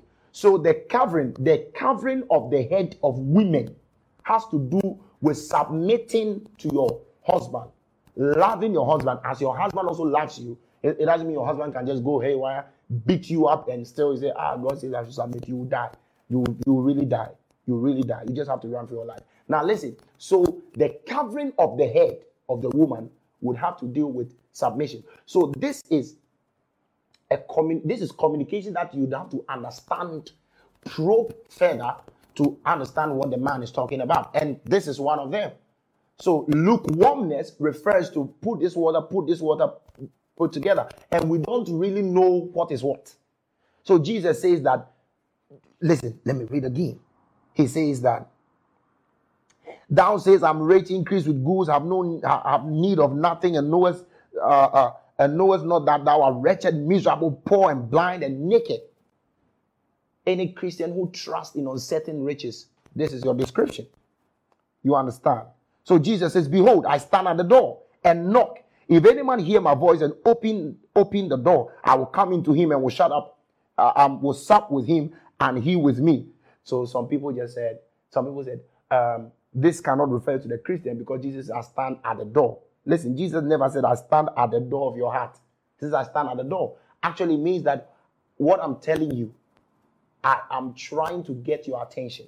If you can open up to me and hear my word, I will come in. All these things are kind of figure of speech. You understand? So he's still talking to the Christian. Then he says that to him that overcometh, I will grant to sit with me in my Father's throne, even as I also overcame, and I'm set down with my Father in his throne. So Jesus says to him that overcometh. But the man of God, the Bible says that we have overcome. Listen, we have overcome, we're overcoming, and we shall overcome. Why? We are glorified.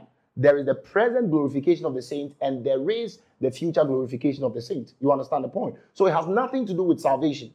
Nothing to do with salvation.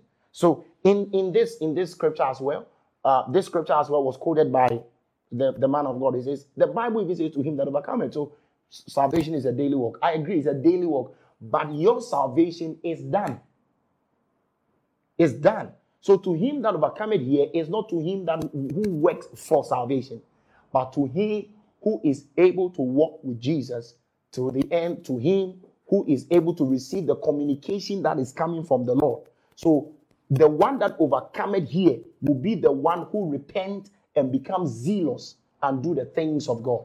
You understand the point? Listen, in Bible interpretation or in Bible study, you don't quickly get up to put scriptures together. That is very wrong. We used to do that. For example, you're talking about faith. You begin to go into a concordance or something. You look for scriptures concerning faith. You write all of them. Begin to quote them here. Quote faith is this, faith is that, faith is this. You know, you'll be wrong because sometimes the Bible will talk about faith and it's not referring to faith as you want to preach it. The faith is talking about maybe the body of truth, the body of the Christian truth. Christ is referred to as faith. So, you know, you don't just go, especially those of us who use My Sword Bible, we just type in there and the words will come. You begin to quote them. It doesn't work that way. So you look at the contextual placement of the word and the definition given to it by that same word. Very, very important. Very, very important. Because sometimes you look at some words and the place that it is placed. Actually, for example, let's talk about death. If we say that you are dead actually means that you are not alive. So if you generically preach that into all scriptures, you will mess up. Paul says that for I am dead, right? For I'm crucified with Christ. I'm dead. It means I'm dead. Paul says I'm dead. And then he says the life I now live. How can you die and live? You get the point? Paul says that for ye are dead and your life is hid with Christ in God. How can you be dead and you still have life? You get it? So sometimes you allow the scripture to explain itself. Another scripture, I think 1 Corinthians 14, the Bible talks about the fact that the spirit of the prophet is subject to the prophet. And in 1 Corinthians 14, he says that if I pray in an unknown tongue, my spirit prayeth. Now, in the Greek, this spirit in 14, and that spirit, which says the spirit of the prophet is subject to him, all of them in the Greek is pneuma. But contextual study, actually, my spirit prayed means my human spirit prayed. The spirit of the prophet actually does not mean that a prophet has a different spirit. It actually means the ministry of the prophet. When you read contextually, you find all these things. So you don't quickly pick verses or words and define them as you understand it. You have to allow the scripture to give you the definition of those words. I believe you get it. So that is that. These are some of the scriptures that actually people use against once saved, forever saved. Somebody said, man of God, we are waiting for the big one. You know, there are many. We can't go through all of them. But I think you are not going to forgive me if I don't treat Hebrews 6 and Hebrews 10. So let's go to Hebrews 6. Let's do this and see if we can begin the service today. All right? Great. So let's go to Hebrews 6. One of the hottest verses is Hebrews 6. Wow. It's amazing. I have used to battle with that scripture before, but thank God for knowledge. All right. So, verse 4. For it is impossible for those who were once enlightened and have tasted of the heavenly gift and were made partakers of the Holy Ghost and have tasted the good word of God and the powers of the word to come. If these people shall fall away, my God, to renew them again unto repentance, seeing they crucify to themselves the Son of God afresh and put him to an open shame.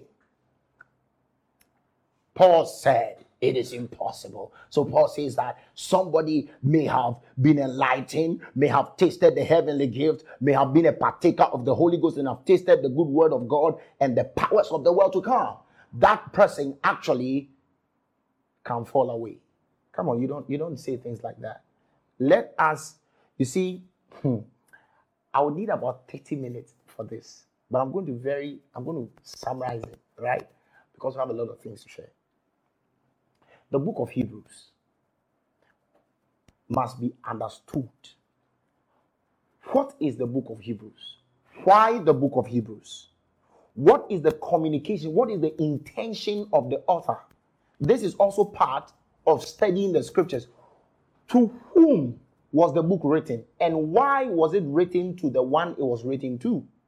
Now, I'm going to answer this. Let's get to Hebrews chapter 1, verse 1. Hebrews 1:1. Hebrews 1:1.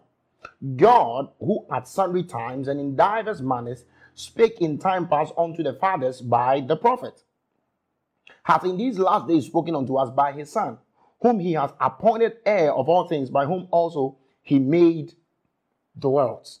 So Hebrews 1:1 and 2 simply is telling us, is written to us to know the place of the Son of God. So he says, in time past, God spoke in different ways to the fathers.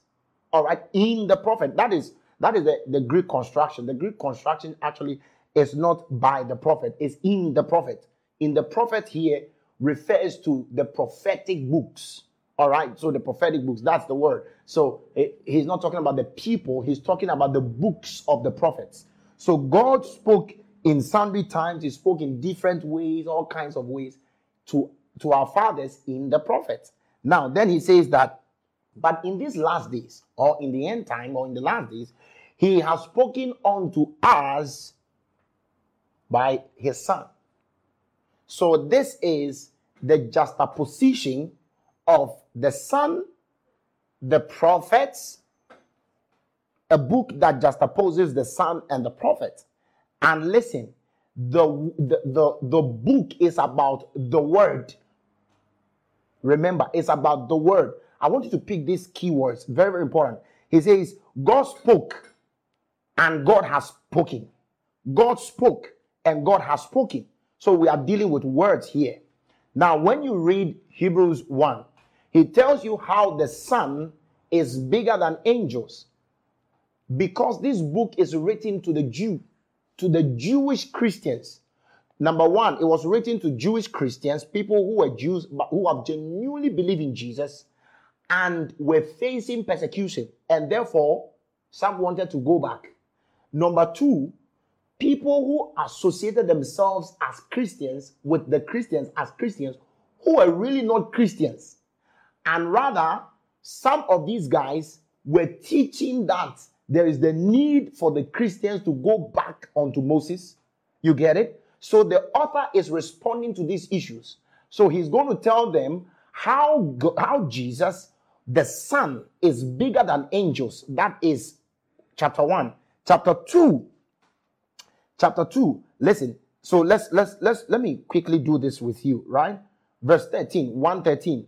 But to which of the angels said he at any time? He actually talks about this in chapter 8, chapter 7, verse 7, verse 8. Verse 8, he says, but to the Son, he said, thy throne, O God, is forever and ever, and scepter of righteousness is the scepter of thy kingdom. That's love, righteous. So he says the Son is God. He's referring to the Son as God. And he's saying that none of the angels have ever gotten the place of Jesus or of the Son. So verse 13, he says, but to which of the angels said he at any time, sit on my right hand until I make thy enemies thy footstool. Verse 14, then he says, are all these angels not ministering spirits sent forth to minister for those who will inherit salvation? He didn't say that they are sent to minister to, but they are sent to minister for. You get it? For means that they are our servants. To means that they instruct us. The Holy Spirit ministers to us. Angels minister for us. It means they serve us. We send them. All right? So he says that, are they not all ministering spirit sent forth? So to which of the angels did God ever say, sit on my throne? Now listen. Verse 2, chapter 2, verse 1. He says that, therefore, we ought to give the more earnest heed to the things which we have heard, lest at any time we should let them slip. So the author is now talking to the Jewish Christian. I want you to have this, because there are sometimes the author will say we, us, and if you don't take time, sometimes you even say brethren or brothers. But these brothers, because in the New Testament, mostly when you find the word brothers, brethren, it's referring to the church. But here in Hebrews, it has its own dynamism. That sometimes the brothers, brethren, and all those kind of things, it's not referring to the church in particular, but it's referring to all of them as Jews, which is the church, which is those who are trying to be part of the church and stuff like that. So he says, therefore, we ought to give the more earnest heed to the things which you have heard, lest at any time we should let them slip. So who are the we here? He is not referring to Christians. He's not referring to Christians in particular. He's referring to the Jews as a people. Included in it is the Jews that are Christians. Are you understanding that? So this is Jews having a Jewish communication. Then he says, listen, for if the word spoken by angels was steadfast, and every transgression and disobedience receive a just recompense, how shall we escape if we neglect so great salvation, which at first began to be spoken by the Lord, and was confirmed unto us by them that heard him? So how shall we escape? He's not referring to the Christian, he's referring to the Jew. How shall we escape as Jews? How shall we escape if we neglect this great salvation? And this salvation was spoken to us by the Lord himself. Remember, God has spoken by the Son, or God has spoken these last days by the Son. And what the Son spoke actually is great salvation. I want you to catch this. It's great salvation. So how shall we escape if we neglect this salvation? Because these Jews, some of them were not born again, and some of them were thinking Moses is bigger than Jesus, and angels are bigger than Jesus and stuff like that. And said, listen, God spoke by the prophet, and prophet here he's referring to the prophetic books, which includes all the prophets, plus Moses, which they consider to be one of the greatest, if not the greatest prophet. All right, this is how shall we escape if we neglect the word, the great salvation message that was preached to us by the Son? How shall we escape? All right, then he says that those in the Old Testament, our fathers, our people who rejected the words of angels, in other words, the 10 Commandments, the words that came to them from the law, the angels that spoke to them, those who rejected the word actually died. All right, they received a just recompense. All right, then he says that, so he says, oh my goodness, I don't want to read the whole chapter, but all right, let's do 7. He says, verse 6, let's do 6, let's do 5. Anyways, we're going to do everything. Then he says, verse 4, God also bearing them witness, both with signs and wonders, and with divers miracles and gift of the Holy Ghost according to his own will. For unto the angels hath he not put in subjection the world to come, wherefore we speak. But in one certain place testify, saying, what is man that thou art mindful of him, or the son of man that thou visited him? Thou makest him a little lower than the angels, thou crownest him with the glory and honor, and didst set him over the works of thy hand. Thou hast put all things in subjection under his feet. Talking about Jesus. For in that he put all things under him, he left nothing that is not put under him. But now we don't see all things put under him. But we see Jesus, who was made a little lower than the angels for the suffering of death, crowned with glory and honor, that he by the grace of God should taste death for every man. Then listen, for it became him for whom are all things, and by whom are all things, in bringing many sons unto glory. The sons unto glory here is not referring to the Gentiles. The sons unto glory here refers to the Jews. Remember, we're reading the book of Hebrews. So bringing many Jews unto glory, to make the captain of their salvation perfect through suffering. So he's saying that Jesus Christ came to die for you. All right. Then verse 11, for both he that sanctifieth and they who are sanctified are all of one Father. For which cause he is not ashamed to call them brethren. The brethren here is referring to Jews. All right. So Jesus came as a Jew. Jesus became the brethren of the Jew to save them. I know we use this scripture to apply it to ourselves, and that is not wrong. That's not wrong at all, because we are from the same family with Jesus. All right. Ephesians 3:14 speaks about that. But let's continue. So he says that, so saying, I will declare thy name unto my brethren, in the midst of the church will I sing praises unto thee. And again, I'll put my trust in him again. Behold, I and the children which God hath given me. Jesus is talking. For as much then as the children are partakers of flesh and blood, he also himself likewise took part of the same, that through death he might destroy him that had power of death, that is the devil, and deliver them who through fear of death were all their lifetime subject to bondage. So he's still talking about the Jews. He says that because these Jews were human beings, he also became saved. I'm going to show to you that it's the Jews. Listen. Then he says, and deliver them, 15, deliver them who through fear of death were their lifetime subject to bondage. For, verse 16, for, it means because. Because surely he took not on him the nature of angels, but he took on him the seed of Abraham. The seed of Abraham here, he's saying that he became like a Jew. All right, the seed of Abraham here is not saying he became a human being. He became a Jew. He became a human being in the nationality of a Jew.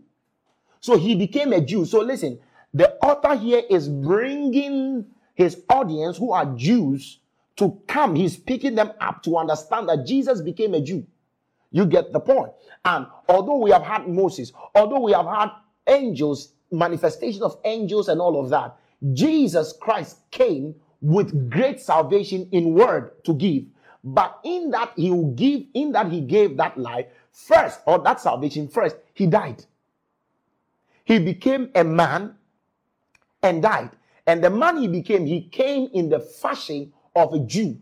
So he's rather telling the Jew what they had, why they shouldn't neglect that great salvation in verse 1. So he says that, for in that he himself has suffered, being tempted, he is able to also, oh my goodness, he's able to also succor them that are tempted. So he's able to help. He's able to bring aid. He's able to relieve anyone that is suffering. All right, now let's go to 3. Wherefore, holy brethren, partakers of the heavenly calling, consider the apostle and high priest of our profession, Christ Jesus. So now he's referring to Jews who are Christians who are trying to move away. So he's telling them that, listen, holy brethren, partakers of holy calling, consider the apostle and high priest of our faith. Then he says, who was faithful to him that appointed him, as also Moses was faithful in all his house. So Jesus was faithful, and Moses was also faithful. And remember, he's talking to Jewish Christians in this regard. Verse 3, for this man was counted of more glory than Moses, inasmuch as he who hath builded the house hath more honor than the house. For every house is builded by some man, but he that builded all things is God. And Moses verily was faithful in all his house, as a servant for a testimony of those things which were to be spoken. So he's still talking about, he is having a juxtaposition. He's juxtaposing Jesus with Moses. All right, to be able to persuade those who are tilting towards the side of Moses. Moses here actually refers to the law and everything that it stood for. And that is what Hebrews addresses. Verse 6. But Christ as a son, Moses as a servant, Christ as a son over his own house, whose house we are, if we hold fast the confidence and the rejoicing of the hope firm unto the end. So he says that, listen, we are the house of Christ. We are truly the house of Christ. And this is how we are going to know we are the house of Christ. If we hold on to the end.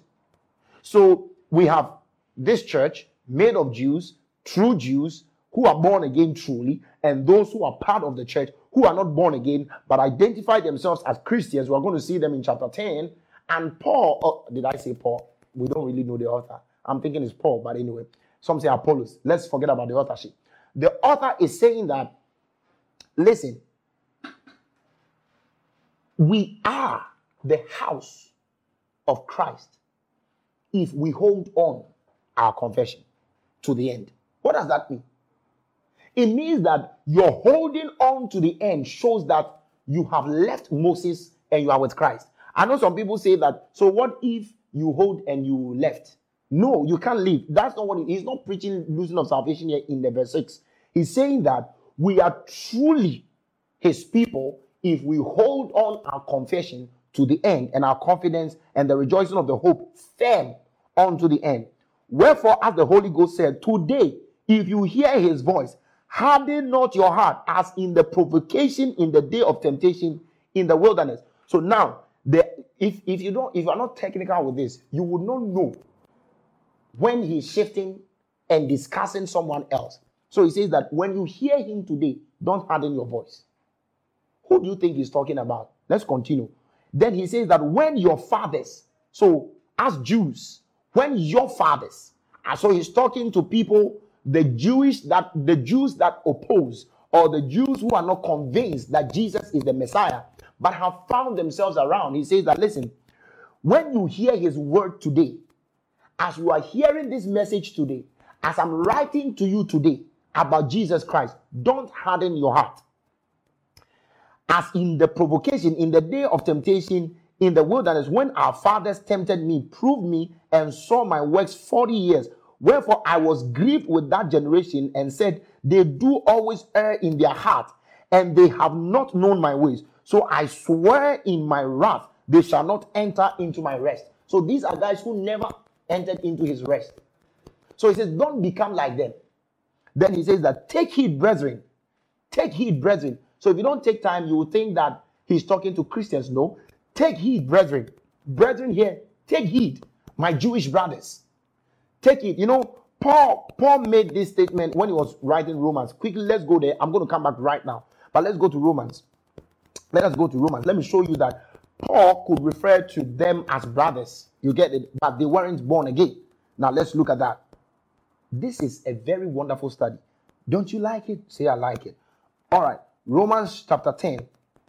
He says, brethren, my heart's desire and prayer to God for Israel, that they might be saved.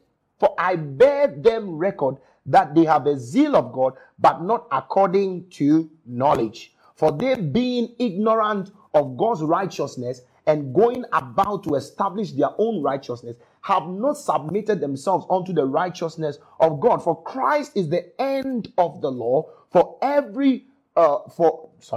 the end of the law for righteousness to everyone that believeth. For Moses described the righteousness which is of the law, that the man which doeth those things shall live by them. But the righteousness which is of faith speaketh. So here too, Paul is saying that, listen, my kinsmen, my people, the Jew, my heart's desire is for them to be saved.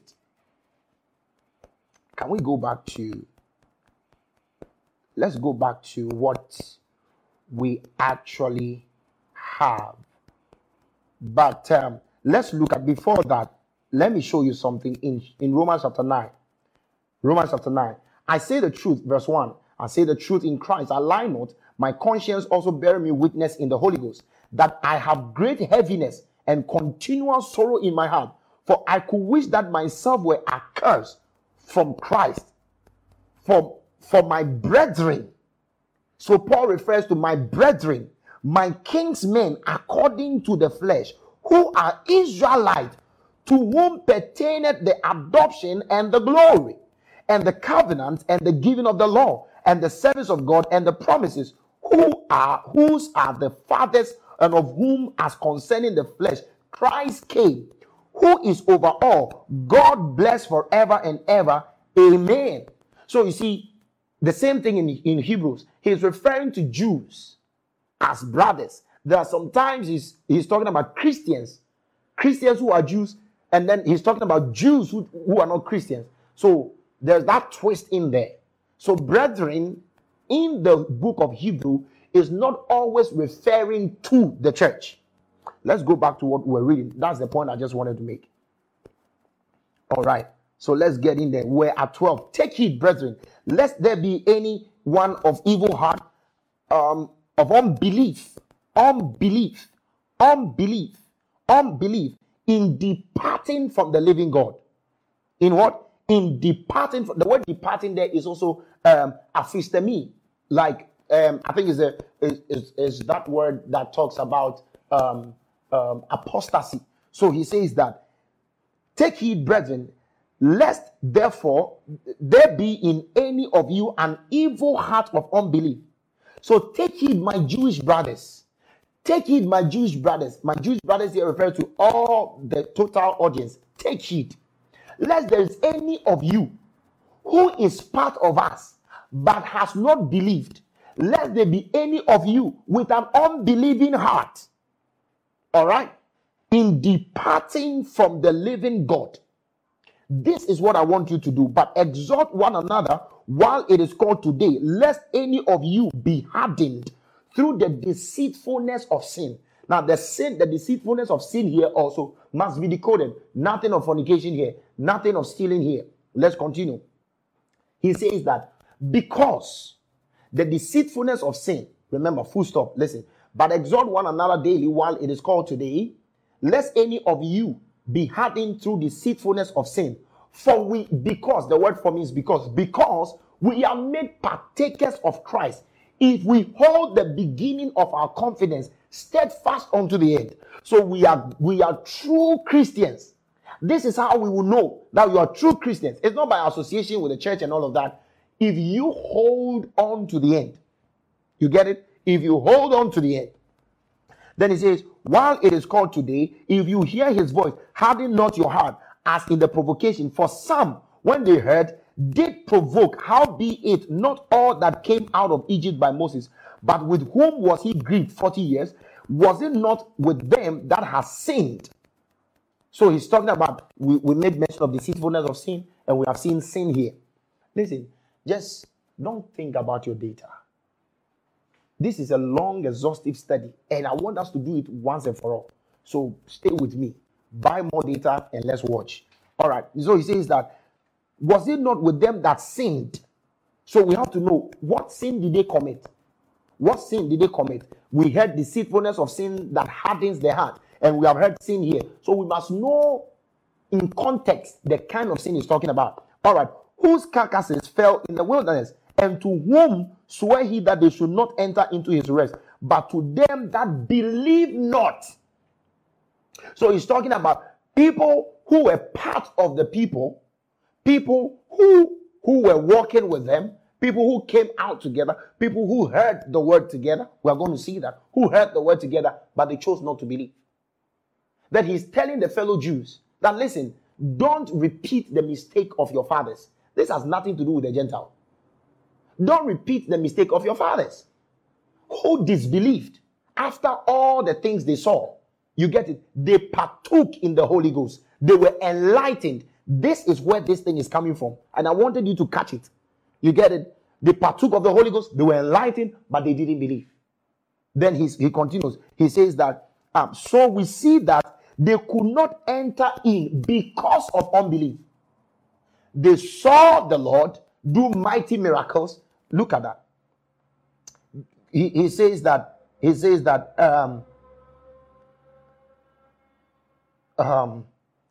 okay, so let's get back to verse 9. When your fathers tempted me, proved me, and saw my works 40 years. So they saw the works of God. They tasted of the works of God. They partook of the works of God, but they didn't believe. You understand the point? They didn't believe. So we see that they could not enter in because of unbelief. All right, let's go to verse 4. Chapter 4. Let us therefore fear. So he's talking, who do you think he's talking to?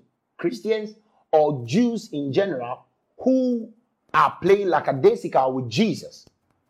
Those are the people who have not believed in the church or whatever, or the Jews or the Israelites who are downplaying what Jesus Christ came to do for them. Remember, now he says, let us therefore fear, lest a promise being left us of entering into his rest, any of you should seem to come short of it. For unto us was the gospel preached, as well as unto them. So what does that mean? They received the word. They heard the word. They partook of the word. They received of the word. Then he says, the word was preached unto us as unto them. But the word preached unto them did not profit them, because they did not mix. He says that, let me read it. It says, for unto us was the gospel preached as well as unto them, but the word preached did not profit them, not being mixed with faith in them that heard it. So the problem, he's telling them that the problem of your fathers was that they heard the word and they did not believe the word. And do not become like your fathers. So do you think he's talking to those who have believed or those who have not believed, and he's telling them to believe? Exactly so. He's telling those who have not believed to believe and not live in unbelief. So this is how you are able, see from chapter 1, this is how you are able to carry that throughout. If we had time, I would have read the whole book of Hebrews, and you see that there's nothing confusing in Hebrews chapter 6 and Hebrews chapter 10. When he talks about the willful saying that there remaining no more sacrifice, we're going to get there. Now, so he says that, verse 3, for we which have believed do enter into rest, as he said, as I have sworn in my wrath, if they shall enter into my rest, although the works were finished from the foundation of the world. For he spake, let me read from BB so that we can get it well. For in one place he said of the 7th day, and God had rest from all his works on the 7th day. And in the same place he says again, they will not come into my rest. So that as it is clear that some have to go in, and that the first hearers of the good news were not able to go in because they were against God's orders. King James says, because of where is this verse? All right, verse 11. No.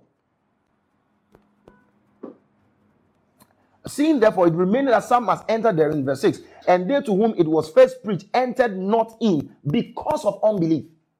So he says that, like your fathers, they never entered. They saw it, they tasted it, they partook of it. When the manna came, it came for everybody. When the food came, everybody got it. When the water came, everybody got it. When the law came, everybody got it. But it's not everybody that entered because of unbelief. You get the point? So they saw, they tasted, they ate, but they did not go in because of unbelief. Now let's continue. Then verse 7, BBE again. After a long time, again, naming a certain day, he says in David, today, as he had said before, today, if you will let his voice come to your ears, be not hard of heart. Listen, so he says that, listen, God promised rest for the people in Moses, but Moses could not give them the rest because of their unbelief. So because of that, the Spirit inspired David to prophesy of another day of rest. Why? Because the first day of rest could not be enjoyed because of unbelief. So the problem, he's telling them that the problem of your fathers was that they heard the word and they did not believe the word. And do not become like your fathers. So do you think he's talking to those who have believed or those who have not believed, and he's telling them to believe? Exactly so. He's telling those who have not believed to believe and not live in unbelief. So this is how you are able, see from chapter 1, this is how you are able to carried out throughout. If we had time, I would have read the whole book of Hebrews, and you see that there's nothing confusing in Hebrews chapter 6 and Hebrews chapter 10. When he talks about the willful sin, there remaining no more sacrifice. We're going to get there. We're going to get there. Now, so he says that, verse 3, for we which have believed do enter into rest, as he said, as I have sworn in my wrath, if they shall enter into my rest, although the works were finished from the foundation of the world. For he spake, let me read from BB so that we can get it well. For in one place he said of the 7th day, and God had rest from all his works on the 7th day. And in the same place he says again, they will not come into my rest. So that as it is clear that some have to go in, and that the first hearers of the good news were not able to go in because they were against God's orders. King James says, because of where is this verse? All right, verse 11. No. Seeing therefore it remained that some must enter therein, verse 6, and they to whom it was first preached entered not in because of unbelief. So he says that, like your fathers, they never entered. They saw it, they tasted it, they partook of it. When the manna came, it came for everybody. When the food came, everybody got it. When the water came, everybody got it. In the same way, we can say that Joshua took the people to the promised land. So we can say Joshua gave them rest. Then the author now says, let me tell you the truth. Even Joshua did not give them rest. And that is why after Joshua, David still prophesied of another resting day. Can you imagine? Joshua couldn't give. He says, let us labor and enter into that rest. All right. So we're going to see how to labor and enter. Then he says, let us labor and enter into that rest, lest any man fall after the same example of unbelief. So my Jewish brothers, let us labor to enter, so that none of you will fall in that example of unbelief like your fathers. You get the point? Are you fine with that? All right, so let's continue. Then he says, listen, oh, glory to God. I like the word of God. Then he says, for the word of God is quick. Remember, God has spoken through the Son in chapter 1. Now, let me tell you something. The Bible was not written in chapters. It was the book of Hebrew, whatever book, was not written in chapters. They were just one book. It was just one book, and it was theologians, for easy comprehension, they gave it chapters and verses. But sometimes when you read the Bible, you find out that where they placed the chapter was very wrong. Sometimes even their punctuation is very, very wrong. I can give an example, but because of our time. So he says, listen, for the word of God is quick. Which word are we talking about? The word God spoke by the Son. He says, for the word of God is quick and powerful and sharper than any two-edged sword, piercing even to the dividing asunder of soul and spirit, and of joint and marrow, and is a discerner of thought and intent of the heart. Neither is there any creature that is not manifest in his sight, but all things are naked and open unto the eyes of him with whom we have to do. Oh my God. For the word of God is quick. Remember, the word for is because. So he says, let us labor and enter. Let us labor and enter. Nobody should fall by that example we have in unbelief. Let us, Jewish brothers, let us labor. Let us labor, because the word of God is quick. You know what? Let us labor. Let us believe, because the word that is spoken by the Son is quick. It can't fail. You get a communication. It is quick. It is sharper than any two-edged sword. It's a working word. And what word is that? Great salvation. In chapter 2, great salvation. Let's continue. He says, where are we now? Can you tell me where we are? Verse 14. Verse 13. Neither is there any creature that is not manifest in his sight, but all things are naked of Moses and the priests that we have, as at the time he was writing. Listen, they offer for sins for themselves. They offer for sins for themselves and then for the people. Then he says that, and no man taketh this honor unto himself, but he that is called of God, as was Aaron. You see, I have not known that there is Aaron here, but contextual study will gradually lead you to what the Bible is saying. Listen, I've just been mentioning Aaron. Here is Aaron. Brother Aaron, can you imagine Brother Aaron is in chapter 5, verse 4? All right, so he says, so also, listen, and no man taketh this honor unto himself, but he that is called of God, as was Aaron. So also, Christ glorified not himself to be made an high priest, but he that said unto him, thou art my son. He's taking us back to chapter 1. Today have I begotten thee. As he also said in another place, thou art high priest forever after the order of Melchizedek, who in the days of his flesh, talking about the days of the flesh of Jesus, when he had offered up prayers and supplications with strong cryings and tears unto him that was able to save him from death, and was heard in that he feared him, or in that he feared. So Jesus prayed to God, all right, for the deliverance to the one who was able to deliver him from death, and God heard him. So, I heard that common sense guy quote this scripture to say there's contradiction in the Bible. The Bible, Hebrew says that God heard Jesus, yet Jesus died, so the Bible is false. Now that's crazy, that's stupid. I mean, here it's not working. God heard him. How did God hear Jesus? By raising him from the dead. All right, so verse 8. Though he were a son, yet learned he obedience by the things which he suffered. And being made perfect, he became, oh, glory, oh boy, this is wow. Listen, and being made perfect, what does that mean? Being made perfect more than Aaron, being made perfect more than Moses, being made perfect more than all these guys that you Hebrews, you're looking up to, you're trying to look at it and become like a Didasko with Jesus.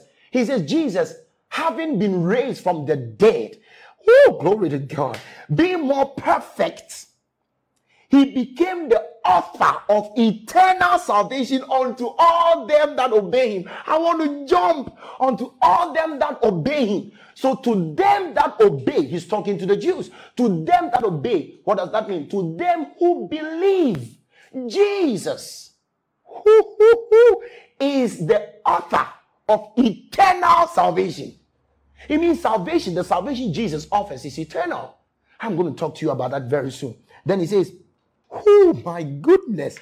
Verse 10, called of God and high priest after the order of Melchizedek, of whom we have many things to say and hard to be honored, seeing ye are dull of hearing. He's talking to the Jewish brothers. You're dull of hearing. For the time you ought to be teachers, you have need that one teach you again, which the first principles of the oracles of God, and have become such as have need of milk and not of strong meat. Look at the kind of life they were living.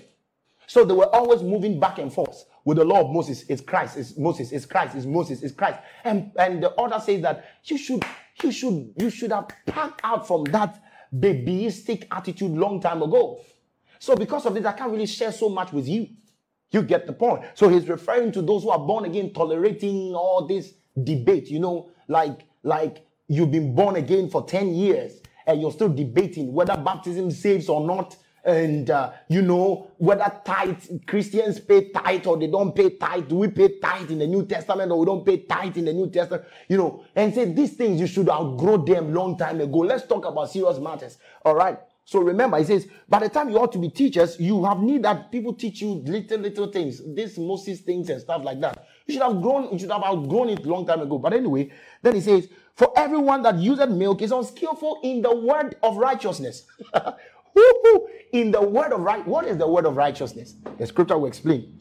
For he's a babe, but strong meat, which is the word of righteousness, belong to them that are of full age, even those who by reason of use have their senses exercised to discern both good and evil.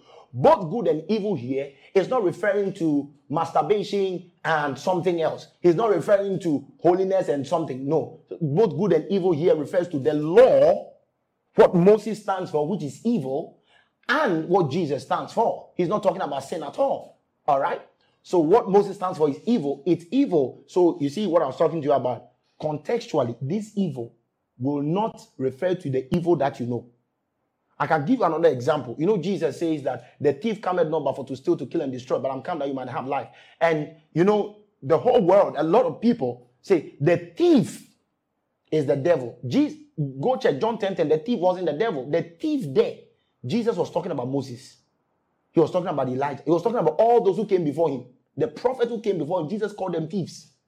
You get it? And thieves there, if you look at it from your understanding of a thief, you would think that Jesus Christ insulted them. But the scripture defining who a thief is in John 10 actually simply means one who couldn't give life. So that's how you study the Bible. Where are we now? How did I even say that? Let's go to chapter 6. So listen, I'm coming to chapter 6, right? So look at the communications from chapter 1 to where we've gotten to. So chapter 6, he says, therefore. Why did he start chapter 6 with therefore? It means chapter 6 is connected to chapter 5. Of which chapter 5 connected to chapter 4, 4 connected to 3, 3, 2, 2, 1. All right, so let's read the last two verses. He says, for everyone that useth milk is unskillful in the word of righteousness, for he is a babe. But strong meat belongeth to them that are of full age, even those who by reason of use have their senses exercised to discern both good and evil. Therefore, because I want you to grow, therefore, living the principles of the doctrine of Christ. Therefore, now actually in the construction of the Greek, it means living the doctrine of the first, living the beginning word, right? It means the fundamentals, so to speak. Let us go on to perfection. Let us go on to maturity. Remember in chapter 5, he spoke about maturity there. Not laying again the foundation of repentance from dead works. Foundation of repentance from dead works, the Jews understood. What does that mean? It actually refers to the law. It refers to the law. It refers to righteousness by the law. The Bible calls it dead works. All right? Dead works. I don't have time. And of repentance from dead works and of faith towards God, of the doctrine of baptisms. I know this chapter 2, verse 2. People say there are several baptism in Christianity. We have water baptism, spirit baptism. I used to preach that. I said there are 3 kinds of baptism, right? Baptism of the spirit, baptism with water, and I've forgotten the rest. God has cleaned my mind. These baptisms here, the word baptism here is not referring to baptisms, as in baptism. The word baptism is plural. And it's not referring to different kinds of baptism in Christ. In Christ, the Bible says that in Ephesians, the Bible says we have only one baptism, which is the baptism of the Spirit. So it's not talking about different baptisms. The word baptism here actually refers to washings. So the Jews were doing washings, ablutions, all right? You're going here, you have to wash. Jesus was even accused that your disciples, when they eat, they don't wash their hand at all. You have to talk to them. So it's talking about different kinds of washings, all right? So I think a version got it. I don't know if it's BBE. Oh, goodness. All right, so let's continue. And of resurrection of the dead, and of eternal doctrine of baptism, and of laying on of hands. Laying on of hands actually here refers to when the people went to, you go and take the horn. Is it the horn? The horn of the altar or something like that. For mercy. You go take it for mercy. So that is what he's referring to here. He's not talking about, I know, I have used this scripture before to teach that there's a doctrine called doctrine of laying on of hands. It's not true. If you heard it, it's not true. Doctrine of baptism, different kinds of, that one too is not true. He's talking about things that are in the Jewish context, not in the Christian context, the Jewish context. That is the scripture here. Then he says that, and this we will do. It means this will teach you when we come. If God permits and we come, we'll teach you. So you see the communication. For it is impossible for those who were once enlightened and have tasted of the heavenly gift and were made partakers of the Holy Ghost and have tasted the good word of God and the powers of the world to come, if they shall fall away, if they shall fall away, if they shall fall away, if we shall fall away, if they shall fall away. It means that he's not talking to Christians. He's talking to those who are close to us. I know, people will just say, number one, these people were enlightened. Number two, they tasted the heavenly gift. And sometimes, people who preach once saved, forever saved, when this scripture comes, they are put in a tight box, because when the people begin to say they were enlightened, they were tasted, and they were partakers of the Holy Ghost and all that, they will say that these people didn't eat, they only tasted. And then those people who are combating will say that that's the same word the Bible used when it says Jesus tasted death for every man. So did Jesus eat death or taste death? But in explaining this scripture, if you take it enlightened, you are doing yourself no good. Why? He's saying that it is impossible those who were once enlightened, have tasted heavenly gift, were made partakers of the Holy Ghost, tasted the good word of the Lord and powers of the world to come, if they shall fall away. What is he talking about? We have an example given us in chapter 3 and 4 about people who were who were called. God says they saw my works. They were partakers of my works. So this refers to people who who received the word of God. You get who heard, who were enlightened. So Paul spoke about the fact that the Jew actually was a teacher of the foolish. You get it? You say that you are a Pharisee, you are a Jew, and you are a teacher of the foolish and all of that. These people are people who have received an enlightenment. The Bible says, what advantage had the Jew? The Jew, he says, chiefly in every way, much more. He says that unto them were committed the oracles of God. So they received the word. The word of God came to them direct from God, not like the Gentiles. So these are people who were enlightened, who tasted the word of the Lord, who were partakers of the Holy Ghost. These are people who saw mighty works of God and even benefited. You understand the point? Paul is still talking in Jewish context. You get it? Jewish context. So he says, if these people, after this, like the people who disbelieved, after they heard God, after they saw God's word, after God did all he could do with them, still the Bible says that they had evil heart of unbelief. They didn't believe. So he says that these people, after they have heard, after they had received, if they, not us, not we. And remember, even sometimes in the we in the Hebrews context, in the book of Hebrews context, we must know which of the we, because the author is a Jew. Because if he's not a Jew, he wouldn't be able to write these things in details. You get the point. So listen, if they shall fall away. So who do you think he's talking about? He's talking about those who have come close. Those who have enjoyed word, those who have enjoyed the Holy Ghost, have become partakers of the Holy Ghost, those who have been enlightened, they have received the gospel.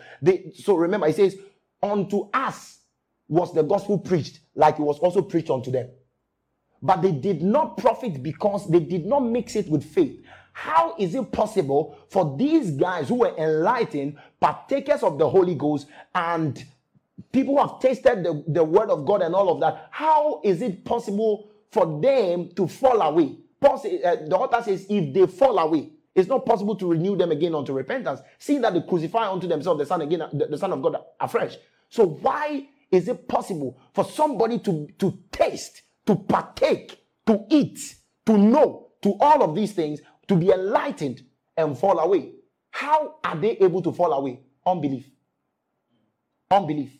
So he's saying that after you have been enlightened, my brother, after you have known the word, like your fathers in the old, after you have known it, after you have partaken of the Holy Ghost, like your fathers in the old, where the Spirit of God led them and all of that, after these things, if they shall fall away, if these people, if these Jews, if you fall away, it is not possible to renew you again unto repentance.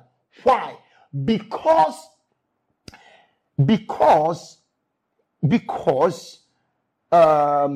crucify to themselves the Son of God afresh and put him to open shame. So as long as they disbelieve, they have nothing to do with Christ. All right? That nothing is like Christ dying over and over and over again. Then he says that for the earth, listen, for the earth which drinketh in the rain that come oft upon it, and bringeth forth herbs meet for them by whom it is dressed, receiveth blessing from God. But that which beareth thorns and briars is rejected, and is nigh unto cursing, whose end is to be burned. But beloved, now he's talking to the Christian, the saints. The Christian who is born again. Listen, the word of God is mwah. It's just mwah. Listen, he says, but beloved, we are persuaded better things of you. So to the Christian, it says, beloved, you are not like a taster. You are not like, you have tasted, you have been enlightened. He's talking to the Christian. So as a Christian, you have been enlightened, you have tasted, you have known the good word of the Lord, you have partaken of the Holy Ghost and all of that, but you have added something. That's why you're not going to fall away. What you have added to your tasting, your enlightenment, and all of that is that you have believed. So he says that, beloved, we are persuaded better things of you, and things that accompany salvation. Though we speak this way, if it comes to you, we are persuaded.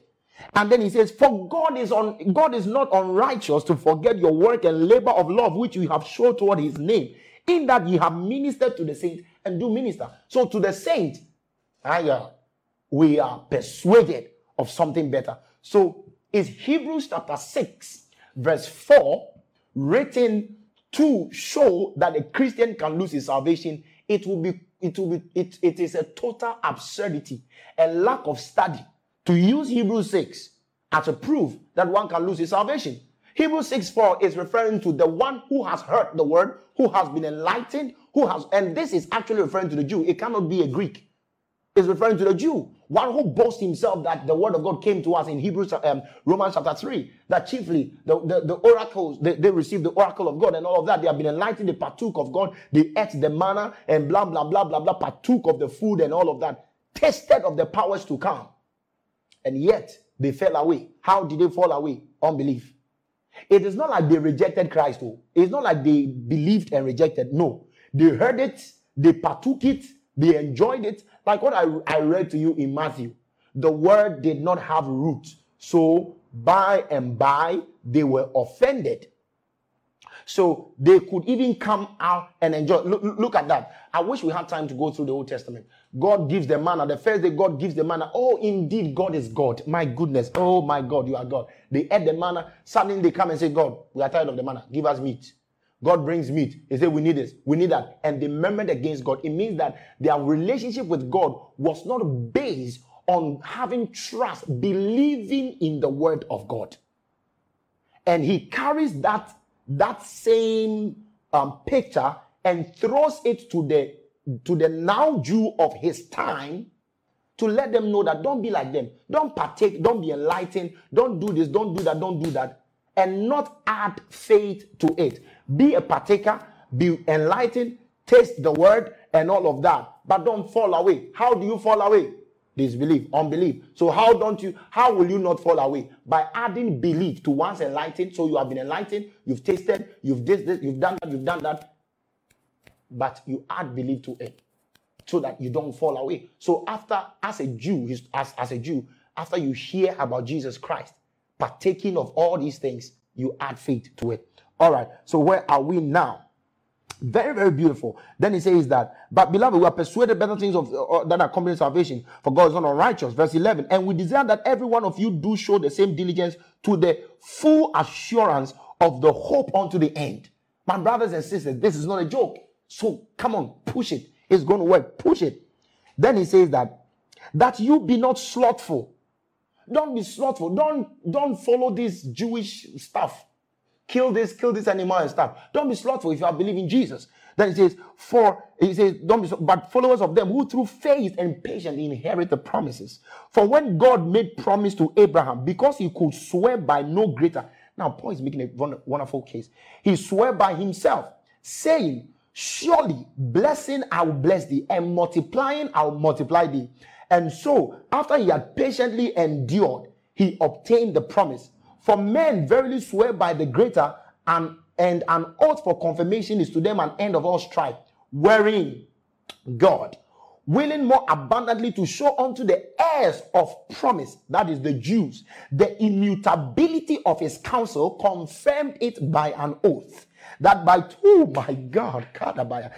two immutable things, in which it was impossible for God to lie, we might have a strong consolation, those of us who have fled for refuge, to lay hold upon the hope set before us. So he says that by two immutable things, it is impossible for God to lie. So that those of us who have fled for refuge, those of us who have believed in Jesus, so that we will have strong consolation. Verse 19, which hope we have. As an anchor of the soul, both sure and steadfast, and which entered into that within the veil, whither the forerunner is for us entered, even Jesus, made an high priest forever after the order of Melchizedek. Forgive me, in my Bible studies, that's what I do. You meet me, I'm just shouting every day. Listen, chapter 7. Can we do chapter 7?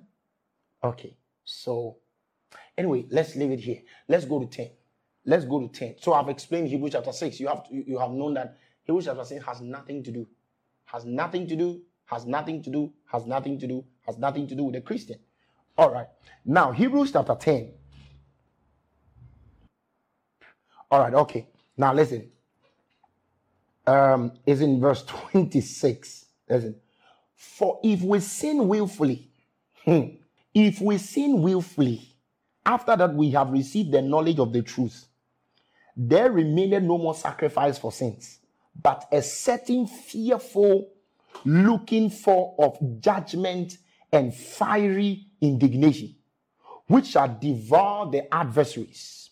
He that despised Moses' law died without mercy under 2 or 3 witnesses.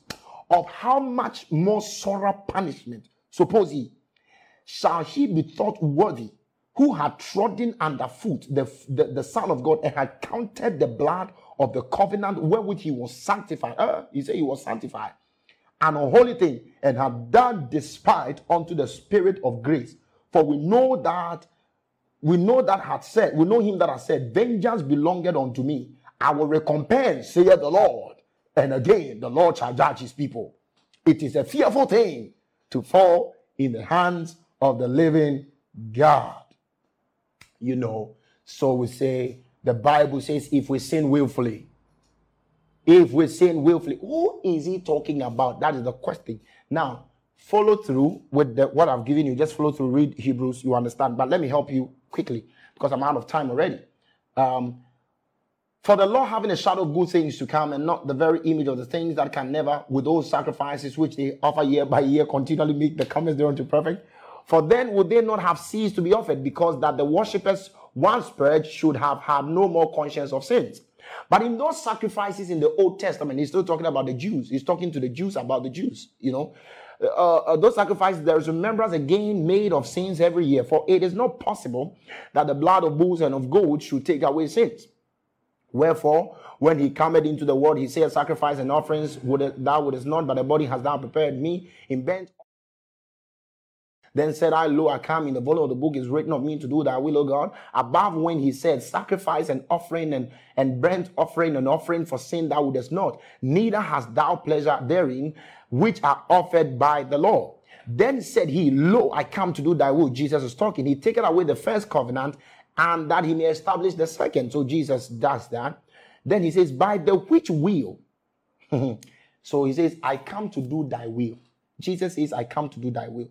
And then he says that by the will of God, which Jesus came to do, we are sanctified through the offering of the body of Jesus Christ. Once for all. So to us who have believed, we have been sanctified once for all. So he's talking to the Jews. The Jews. Then he tells them that by the sacrifice of Jesus, there is a once for all sanctification.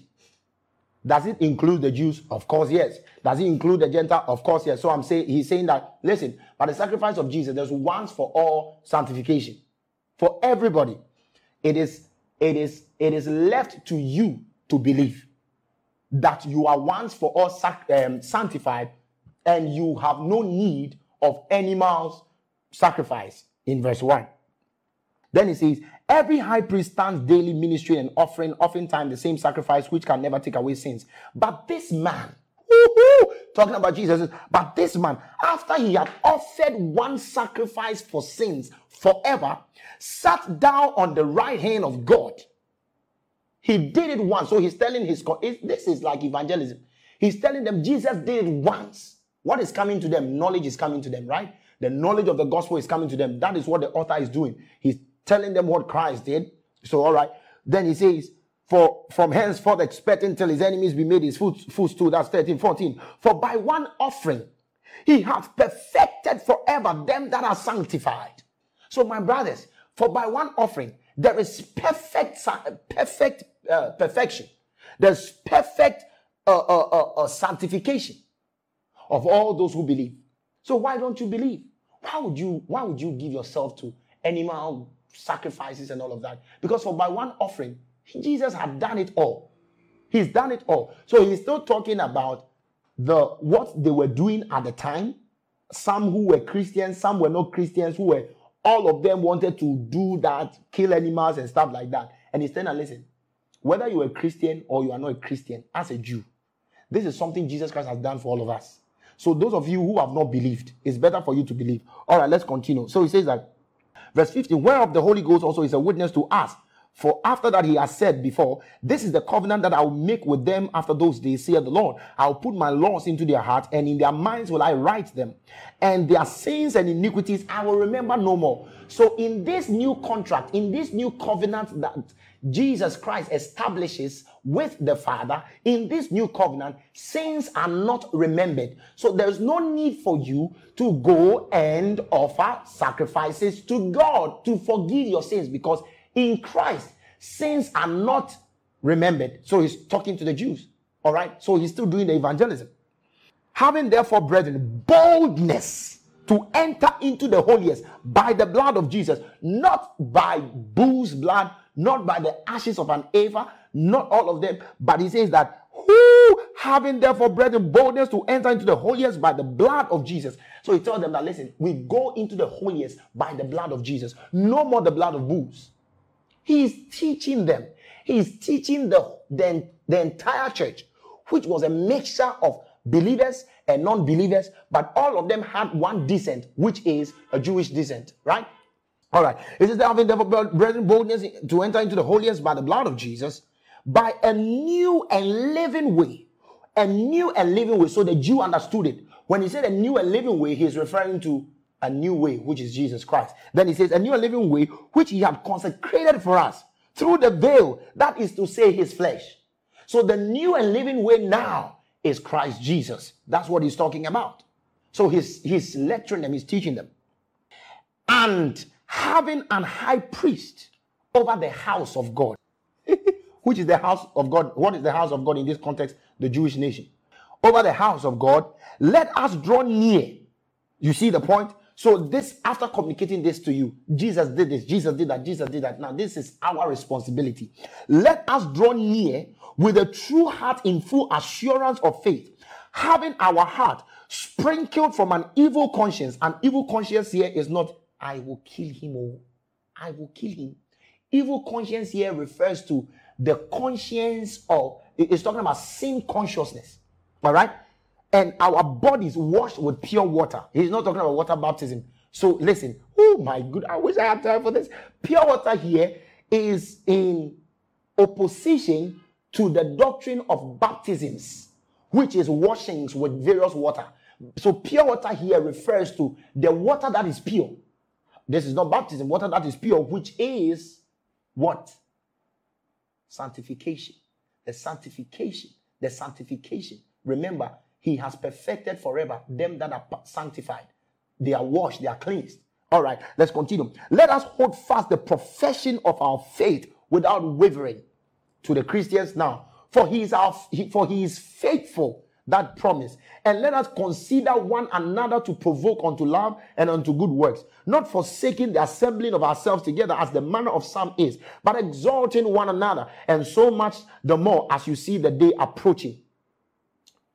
So he's preached the gospel. This is what we have to do. He's preached that to both of the guys. Those who are Jewish people who have believed, and those who are Jewish people who have not believed. All of them in one place. Then he says that, for if we sin willfully, after that we have received the knowledge of the truth. So what is the knowledge of the truth he's talking about? And who is he talking to? He's talking to the people who just heard him. Some were Christians, some were Jews, Christians, some were not Christians. So if we sin willfully, after we have received the knowledge of the truth. So who is he talking about? Who are those who are going to sin willfully? The Jews who are not born again, but have come to the knowledge by what he has shared with them. And the willful sin then would mean that if we reject the message I'm telling you, if you reject the word I'm sharing with you, if this word I'm sharing with you, if you still reject it and would want to go back into the old system of the law, and you wouldn't want to believe now, having told you these things, if we sin willfully. So the we sin willfully here refers to the Jew that have heard what the author is talking about right now and still are saying that I'm not convinced. He says, if we sin willfully, there is no more sacrifice for sins. There is no other sacrifice for sin again. what you are doing, if you sin willfully, if you reject and still say you are sacrificing for sins, actually that sacrifice is not sacrifice. There's no sacrifice for sin. But there remaineth but a certain fearful looking for of judgment and fiery indignation, which shall devour the adversary. He that despised Moses' law died without mercy. Of how much punishment do you think it's worth? The one who hath trodden underfoot the Son of God, and had counted the blood of the covenant wherewith he was sanctified an unholy thing, and had done despite unto the Spirit of grace. So listen, the guy who disbelieves the message as a Jew, I told you, the sanctification here is not to Christians. The sanctification here is not to Christians alone, it's to the Jews. All right? In context, to the Jews, he's telling them we are all sanctified. But you got to believe this to have it. So he says that, of how much sorrow punishment, suppose he, shall he be thought worthy, who had trodden underfoot, the one who rejected the message? Because the one who rejected Moses' message didn't go scot-free. So how much punishment do you think is worth it? The one who rejects the message of Jesus Christ. Then he says, for we know him that said, vengeance is the Lord, and blah, blah, blah, blah, blah. All right, so let's look at, because of our time, right? So let's look at it. So verse, still reading, verse 38, he says, now the just shall live by faith. The just shall not live by sacrificing of animals and all of that. The righteous man lives by faith. But if any man draw back, what is the drawback? The drawback here is not rejecting Christ. If any man draw back here refers to if any man chooses not to live by faith. You see how to interpret scripture? If any man chooses not to live by faith, my soul shall have no pleasure in him. If you still want to do these Moses things, if you wouldn't want to give your heart to Christ truly, and you want to give your heart to Moses things, still do whatever you want to do, my heart shall not have pleasure in him, in anybody like that. Then he says, but we are not of them who drop back onto perdition. Those of us who have believed in Jesus, we are not coming back. We are not of them who drop back onto perdition, but of them that believe to the saving of the soul. So we believe. So if you wouldn't believe, if you want to draw back, how do you draw back? Like I said, if you want to not believe, if you want to not add your faith to what you have heard, my soul have no pleasure in you. But for us, we are not of them who draw back onto perdition, but we believe to the saving of the soul. Now, chapter 11, verse 1, just verse 1. Now, faith is the substance of things hoped for. So he's still communicating to them, telling them, listen, all right. Now, faith is the substance of things hoped for, the evidence of things not seen. What is he saying here? He's really not defining faith here. No, he's not defining faith here. What he's telling them is this. Listen, faith, the faith of the Jew, the faith of the Jew, the faith of the Jew, remember, listen, last verse.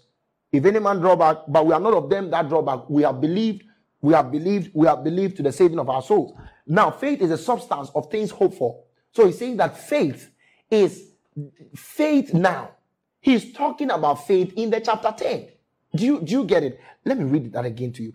Oh my God, my cameraman is no more laughing. I don't know if he's not happy.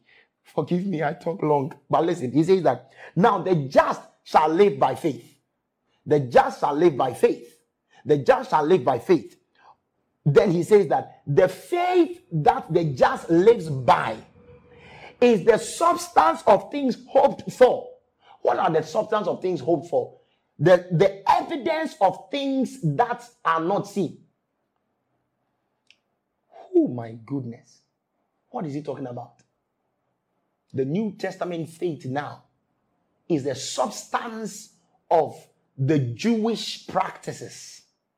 It is the evidence of the hope they wanted to achieve. This is what our faith is. The faith, the new creation faith is this.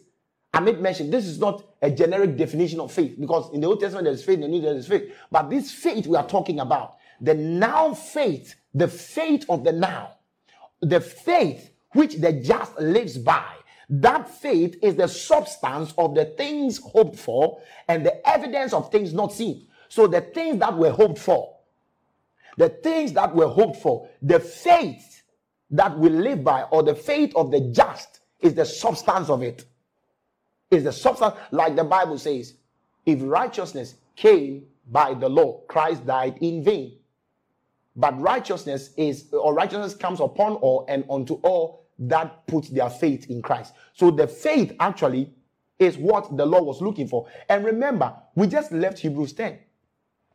And Hebrews 10:1 says, the law having a shadow of things to come, and not the very image of the things. So the law had a shadow. The law had a hope. It had a hope of forgiveness. It had a hope of salvation. It had a hope of eternal salvation. It had a hope of one day when, with this sacrifice and offerings, God says, I'm not interested in. When will it end? What is the reality of this? The reality of all these things is actually looking for forgiveness. What is the reality of the animal sacrifices, the Day of Atonement, Passover, and all of that? What is the reality? The reality of it is that we'll be forgiven. And then chapter 11 verse 1 says that now faith is the substance. So the substance has come. So he says, for by it the others obtained a good report. Through faith we understand that the worlds were framed by the word. By faith Abel offered unto God, blah, blah, blah, blah, blah, blah, blah. Talking about the faith of the elders, the faith of the Old Testament. Now he says that, verse 38, and says, and these all, having obtained a good report through their faith, the Old Testament guys, through their faith, receive not the promise. Wow. So what is he talking about? They received not the promise. Of all their faith which was a hope of the things to come, or their faith which had a hope. The things they practiced had a hope. But the faith of the now actually does not have a hope. The faith of the now is that the things have come. So therefore, salvation has come. Forgiveness has come. Therefore, we don't sacrifice anymore for them. Then he says that all these great guys, Samson, Jephthah, these people, Abraham, and all of that, then he says that they all got good report. They got good report through faith, but they never received the promise. Then he says, God having provided some better thing for us. Listen, so the us here is not referring to Christians. The us here refers to all of them as Jews, right? He says something better has come. Something better has come. God has provided something better for us, that they without us should not be made perfect. So Hebrews chapter 6 is not to the 6:4 there is not talking to Christians.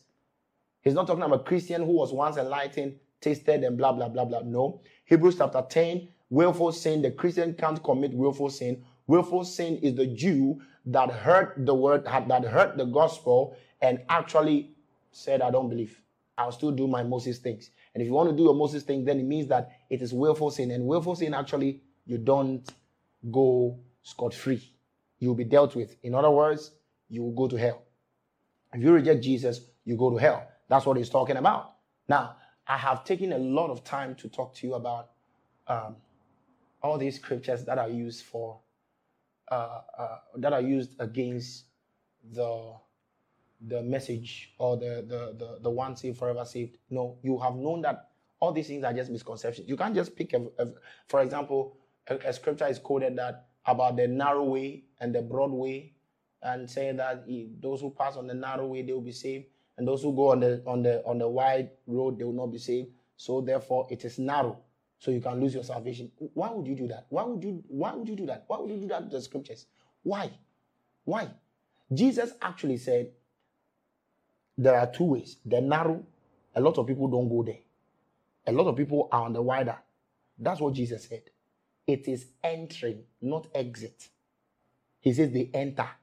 He's not talking about leaving. He's talking about entering. So entering is different from exiting. Some people say, the Bible even say, it's not all those who come in, Lord, Lord, Lord, Lord, that will be saved, but those who do the will of my Father. Brother, why would you say that? Why? So it's not all Christians who will be saved. Why? Why would you say that? Why would you say that? He says it is not all those who say, people who call me Lord, Lord. It's not all of them who will be saved, but those who do the will of my Father. Jesus defined the will of his Father. And the will of his Father, he says that, and this is the will of the Father. I think John 6:39, this is the will of the Father. That everyone who seeth the Son will believe in the Son. and in believing you will have life. So the will of the Father, those who do the will of my Father actually means those who believe in me. You get it? And somebody said, the Bible actually said that in the last day, some people will come to him and say, Lord, Lord, we use your name for miracles. We use your name for miracles. Prophet will prophesy in your name. And you say, oh, live here. I met a guy at the university, level 200, and he said, he asked me, what is your greatest fear in the Bible? I said, I don't have any. He said, what are you so scared of in the Bible? I said, I don't have any. The Bible communicates the word of God to me, and I'm not scared of anything. He said, listen, my greatest fear is the scripture that says that the day will come and will say, oh Lord, we use your name for miracles and all of that.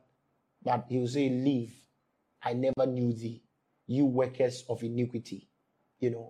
Listen, Jesus said, I never knew thee. That is grammar. I never knew thee. What is the meaning of I never knew thee? I never knew thee means I never knew thee. He didn't say, leave. For once I know you, but now I don't know you again. No, he says that I never. And the word never there is ume. It's a strong negative statement. It means I have never under any circumstance had an encounter with you before. So I don't know you. Get away. So he's not talking about one who was born again and lost his salvation. He's talking about one who was not born again, but was doing things in the name of the Lord. You get the point? So that is what it is. Actually, I don't know how many hours we've gone, but I'm now coming into the message to let you know what the assurance that we cannot lose our salvation. All right, let's go to John chapter. Oh goodness, I'm out of time already. John chapter 5 verse 24. Are there scriptures that assures the Christian? Are there scriptures that assure the Christian that our salvation is intact and cannot be lost? John chapter 5 verse 24. Hey, goodness. My God, the word of God is something. So 24, I don't want my time to go. 24. Jesus says, verily, verily, I say unto you, he that heareth my word and believeth on him that sent me hath everlasting life, and shall not come into condemnation, but is passed from death unto life. Now, Jesus is saying, he says, anybody who hears my word, believe on him that sent me, has everlasting life. What is the meaning of everlasting? Everlasting means everlasting. That is aeonos or aeonios. It means that something without limit. So the life that we receive by believing in Christ is everlasting. He never takes it back. All right. Then he says that he shall not come into condemnation. He shall not. The word not there is o. O means not. All right. So he is affirming that is not going to happen. Then he says, but that person who has believed in me has passed. The word is metabino. All right. I don't know if I got it correct. The word is metabino. It means to exit from one location and be placed at another place or another location. So it means that he has left the place of death. And the word death there in context actually is talking about spiritual misery, hell. So the one that has believed has passed, has left the place of death. So there is no way you can be brought there, because Jesus said, he shall not come, and he has passed. If you are on your way to Accra and your car has passed in Sawem and you are going to Accra, there's no way, as long as you have been there or you are carried there, you can't come back. As long as the face of the car is facing where you are going, there's no way you can come back. I said, what if you take reverse? He said, you have left. You have left means you have exited.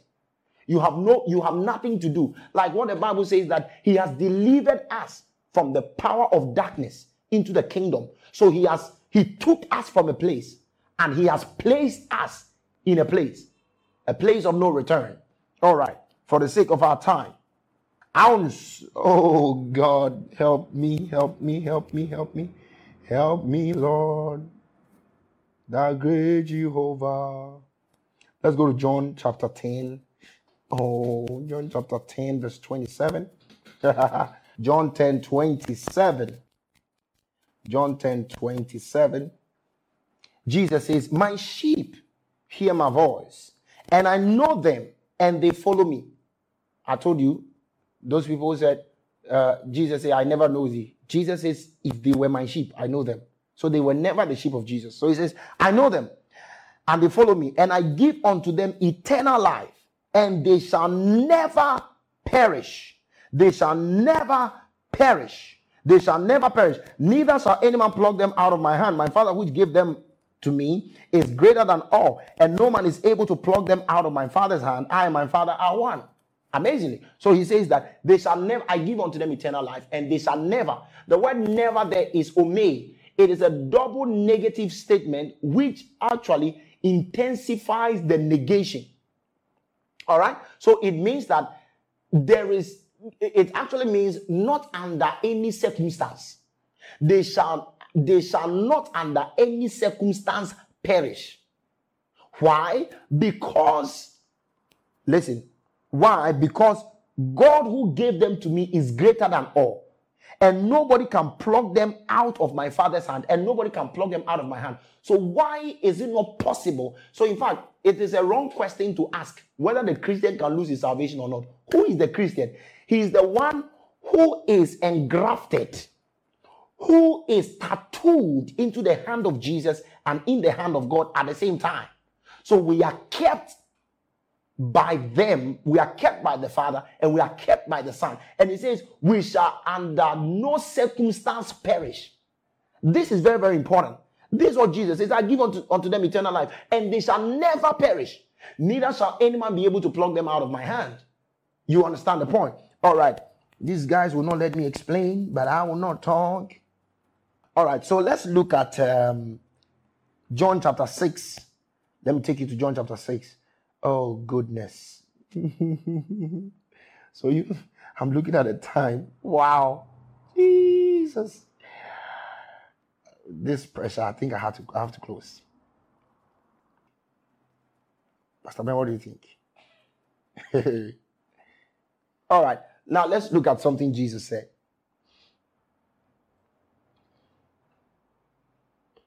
All right. Verse 37.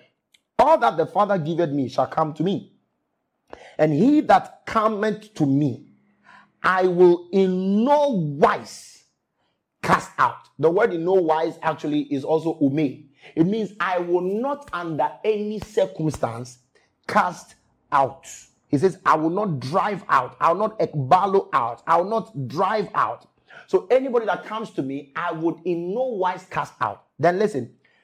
Oh, Jesus. Can these guys give me time? Listen, he says, anybody who comes to me, I will in no wise cast out. In other words, because I came down from heaven, not to do my own will, but the will of him that sent me. So the reason why I will not cast them out in any I would under no circumstance cast them out is because I came from heaven not to do my will, but to do the will of the Father who sent me. And verse 39, so he tells us the will of the Father. And the will of the Father is actually the reason why he cannot cast, or he under no circumstance will cast out. So he says that, he says this, all right. And this is the Father's will which hath sent me, that of all which he hath given me, I should lose nothing, but raise it up again at the last day. The Father's will for Jesus, the will of God for Jesus is that of all that God gives Jesus, he should not lose any. Of all that the Father has given Jesus, he should not give any. But look at what he says. But he should raise it. It means the it is equal to the all. What does it mean? The all is one. Come on. The all is one. It means that if Christ loses one, he loses all. If he saves one, he saves all. Or if he saves all, then he's saving the one. So Christ cannot lose one. Because if he loses one, he loses all. And this is the mystery of the church as the body of Christ. If you lose your hand, you don't have a complete body now. You get the point. So Jesus says that this is the will of the Father, that of all that he gives me, I should not lose anyone, but should be able to raise it up on the last day. So the duty or the responsibility, the task, the mandate, the commission of God for Jesus is to make sure he does not lose any of those that come to him. Have you come to him? So people say, you can lose your salvation. It's an insult to the ability of Jesus. Why the Bible says in Jude 24, let me show you something. Jude chapter 24. Who keeps who? Who keeps who? Jude 24. Oh goodness. I don't have time for this. Jude chapter 1 verse 24. Listen, it says that, now unto him that is able to keep you from falling. The word is phulasso. Phulasso actually means to guard. All right? To guard a person that he may remain safe. That is the definition of the word phulasso. It means to guard someone for the person to be safe. All right? All right. So he says, he is able, unto him that is able to guard you safely from falling, and to present you faultless before the presence of his glory with exceeding joy. So he's talking about Jesus. He says, number one, Jesus is able to phulasso you. He's able to guard you from falling. He's able to keep the Christian. He is able. He is able. He is able. He is able. He has the potency. He has the ability to keep from falling. That means Jesus' ability is not complete. The very moment one of those that he's keeping falls away. So he's able to keep us from falling. Listen, don't be a man of God and just say that there are people who are preaching once saved, forever saved, and they are saying that whatever you do, you can do. Whatever you want to do, you can do, and you'll be saved. That is not it. Just don't be lazy. Sit down. Read. You will see that you come out with this conclusion. I know some people will be like, it's not about knowledge. It's not about the Greek word. It's about power. All right. All right. Who told you Bible is not about language? Bible is about language. Bible is about language. Because if Bible is not about language, when that's why people still call the Holy Spirit today. That come and dwell in me. Spirit of God, come. Spirit of God, come. Father, we invite you. Come. Once the Bible says that he has given him to us. So you don't pay attention to language. Don't pay attention to language. You see, so the language here is that he's able to keep us from falling. Jesus is able to do exceedingly, he's able to do that with exceeding joy. All right. He's able to keep us. Oh my goodness, my goodness, my goodness. Let me read 1:8, 1 Corinthians, because this is actually what the message is. 1:8, 1 Corinthians 1:8. Even as, verse 6, even as the testimony of Christ was confirmed, so that you come behind in no gift, waiting for the coming of our Lord Jesus Christ, who shall also confirm you unto the end. Jesus is able to confirm you unto the end. The word confirm there is bebio. Bebio means he's able to make you strong and firm. He's able to establish you. He's able to keep you. He's able to ground you unto the end. He does that. His ability does not lapse on the way. He does not lose strength on the way. He says he's able to do it unto the end. So that, continue. He says, so that you may be blameless in the day of our Lord Jesus Christ. God is faithful, by whom you were called unto the fellowship of his Son. So he's able to keep us. He is able to establish us. When you read, let me read something else to you. Oh, my. 1 Thessalonians chapter 3 verse 13, he says that to the end he may establish your heart unblameable in holiness before God, even our Father, at the coming of our Lord Jesus Christ with all his saints. He is able to do it. He is able to do it. He does the establishment. He does the establishment. Let's go to 1 Corinthians. Let's go to 1 Corinthians somewhere. Let's go to 1 Corinthians somewhere. Corinthians. Did I say 1 Corinthians actually? No, 2 Corinthians 1:21. Now, he which establisheth us. Now, the word established there is also bibio, which is the same as to save to the end. Bibio, all right? He says, who he who established us with you and has anointed us is God, who have also sealed us and given us the earnest of his spirit. I need a lot of time for this to explain to you what arabon means, which is actually the word earnest. Arabon is actually a down payment, all right? A down payment that the full amount will be paid subsequently. So God has given us the Spirit as arabon. We have been sealed with the Holy Ghost. The Holy Ghost is our arabon. In other words, the Holy Ghost is our down payment. Down payment of what? Is a down payment that the salvation, the full salvation God has promised will be given. So in other words, if any Christian loses his salvation, then the Holy Ghost that was given to us was a joke, because the Holy Ghost is God's vow that the salvation, which is spirit, soul, and body, will be completed. And now that you have the Holy Ghost in your spirit, be rest assured, you will be saved unto the end. You get the point? By the time they give me 20 minutes, they gave me, I'm done. It's only left with 4 minutes. So let me help you with just 2 scriptures and make a simple conclusion. And then let's get out of here today. Wow.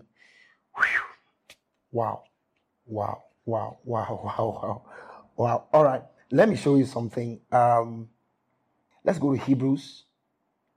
Hebrews chapter 7. Hebrews chapter 7. So let me read from verse 21. Verse 19, sorry. For the law made nothing perfect, but the bringing in of a better hope did, by the which we draw nigh unto God. And inasmuch as not without an oath he was made priest. For those priests were made without an oath, but this with an oath, by him that said unto him, the Lord swear and will not repent, thou art a priest forever after the order of Melchizedek. By so much was Jesus made a surety of a better testament. And they truly were many priests, because they were not suffered to continue by reason of death. This is where the message is. Glory to God. But this man, because he continueth ever, hath an unchangeable priesthood. Wherefore, he is able also to save them to the uttermost, that come unto God by him, seeing he ever liveth to make intercession for them. Look at that. He says that in the old covenant, the people died. They died. So because of that, they didn't have permanent priest. Jesus Christ does not die. Because he does not die, he is made a priest, all right, after the order of Melchizedek. And what it means is that because Jesus does not die, he is able to save to the uttermost. Let me help you. The word uttermost there is pantelis, and pantelis means he's able to save all complete. He is able to save completely, perfectly, without fault, without blame. So Jesus Christ, if any Christian loses his salvation, it will be an indictment on his priesthood. On his priesthood, he is a high priest who saves to the utmost. It means that the salvation that Jesus gives is irrevocable. Because even, oh goodness, brothers, we got to go. I mean, even if the Christian does not live as he has to live, listen, he is the high priest who offers gift. And he is the high priest who is making intercession for the Christian. So Jesus, as the high priest, is making intercession for the Christian. So you cannot lose your salvation. It is absurd to claim that the Christian can lose his salvation. What if he sins? Go back, I've answered it. What if he rejects Jesus? It can't happen. The Christian cannot happen because, listen, I have 1 minute. Listen, the reason why it cannot happen is that there are 2 laws at play. Number 1, when you are not born again, he tells you to believe. It is the work you have to do. The only work you have to do is to believe. All right? After you believe, the will changes. After you believe, you are engrafted in his hand. So you no more have a say in what will happen afterwards. What if somebody believes in Jesus and say, I don't want to believe again? All right, let me give you a perfect example. What happens if you give a wrong answer to an exam, and you submit the paper to the lecturer, Afterward, your mind changes and you find the correct answer. You go back to the lecturer and say, lecturer, I found the correct answer. Give it to me and let me write. Would the lecturer agree? No. The lecturer in this case is God. For example, you stand on a high building, let's say a skyscraper, and then you decide that I want to fall down and commit suicide. All right, then you fall down because it's very high. As you are coming now, you begin to say, no, I don't want to die again. Will you die or you will not die? You will die. Why? Because the moment you threw yourself down, another law took over, which is called the law of gravity. In the same way, before you got born again, you were on your own. That's why nobody forced you to believe in Jesus. So it was your work. You were being persuaded. The day you believe in Jesus, that will was handed over to Jesus. It was handed over to God. So you have no more say in what you would want to do. You have no more say. You can't say, I don't believe again. No, you can't say that. I'm out of time. You can't say, I don't believe again. No, you can't say, I don't believe again. If you say you don't believe again, you are still on the ground. You will fall. And that is the destination of salvation. So don't think that salvation is just a mere thing. I believe that you have been blessed. And I would like to conclude here. I don't know how I'm going to conclude because I'm just in the middle of my message. I haven't gotten anywhere. I'm in the middle of my message. Let me conclude by this. The salvation that we have is this. Number one, we have eternal salvation. Hebrews 5:9. We have eternal redemption. Hebrews 9:12. We have eternal inheritance. Hebrews 9:15. We have eternal glory. 1 Peter chapter 5 verse 10. All these things are eternal, eternal, eternal. Eternal simply means eternal. It has no limit. If the salvation you receive could be lost or could come to a point that it ends, then that salvation is never the one that Jesus gave. Remember, Jesus is the author of eternal salvation. The salvation that comes from Jesus is the author. Shall we continue to sin having heard this? Of course, I explained in the beginning. No, but the truth of the word of God will not be covered. And remember that this is the Didasko life. I'm still trying to find a way to land, my goodness. Anyway, God bless you so much. It is coming from my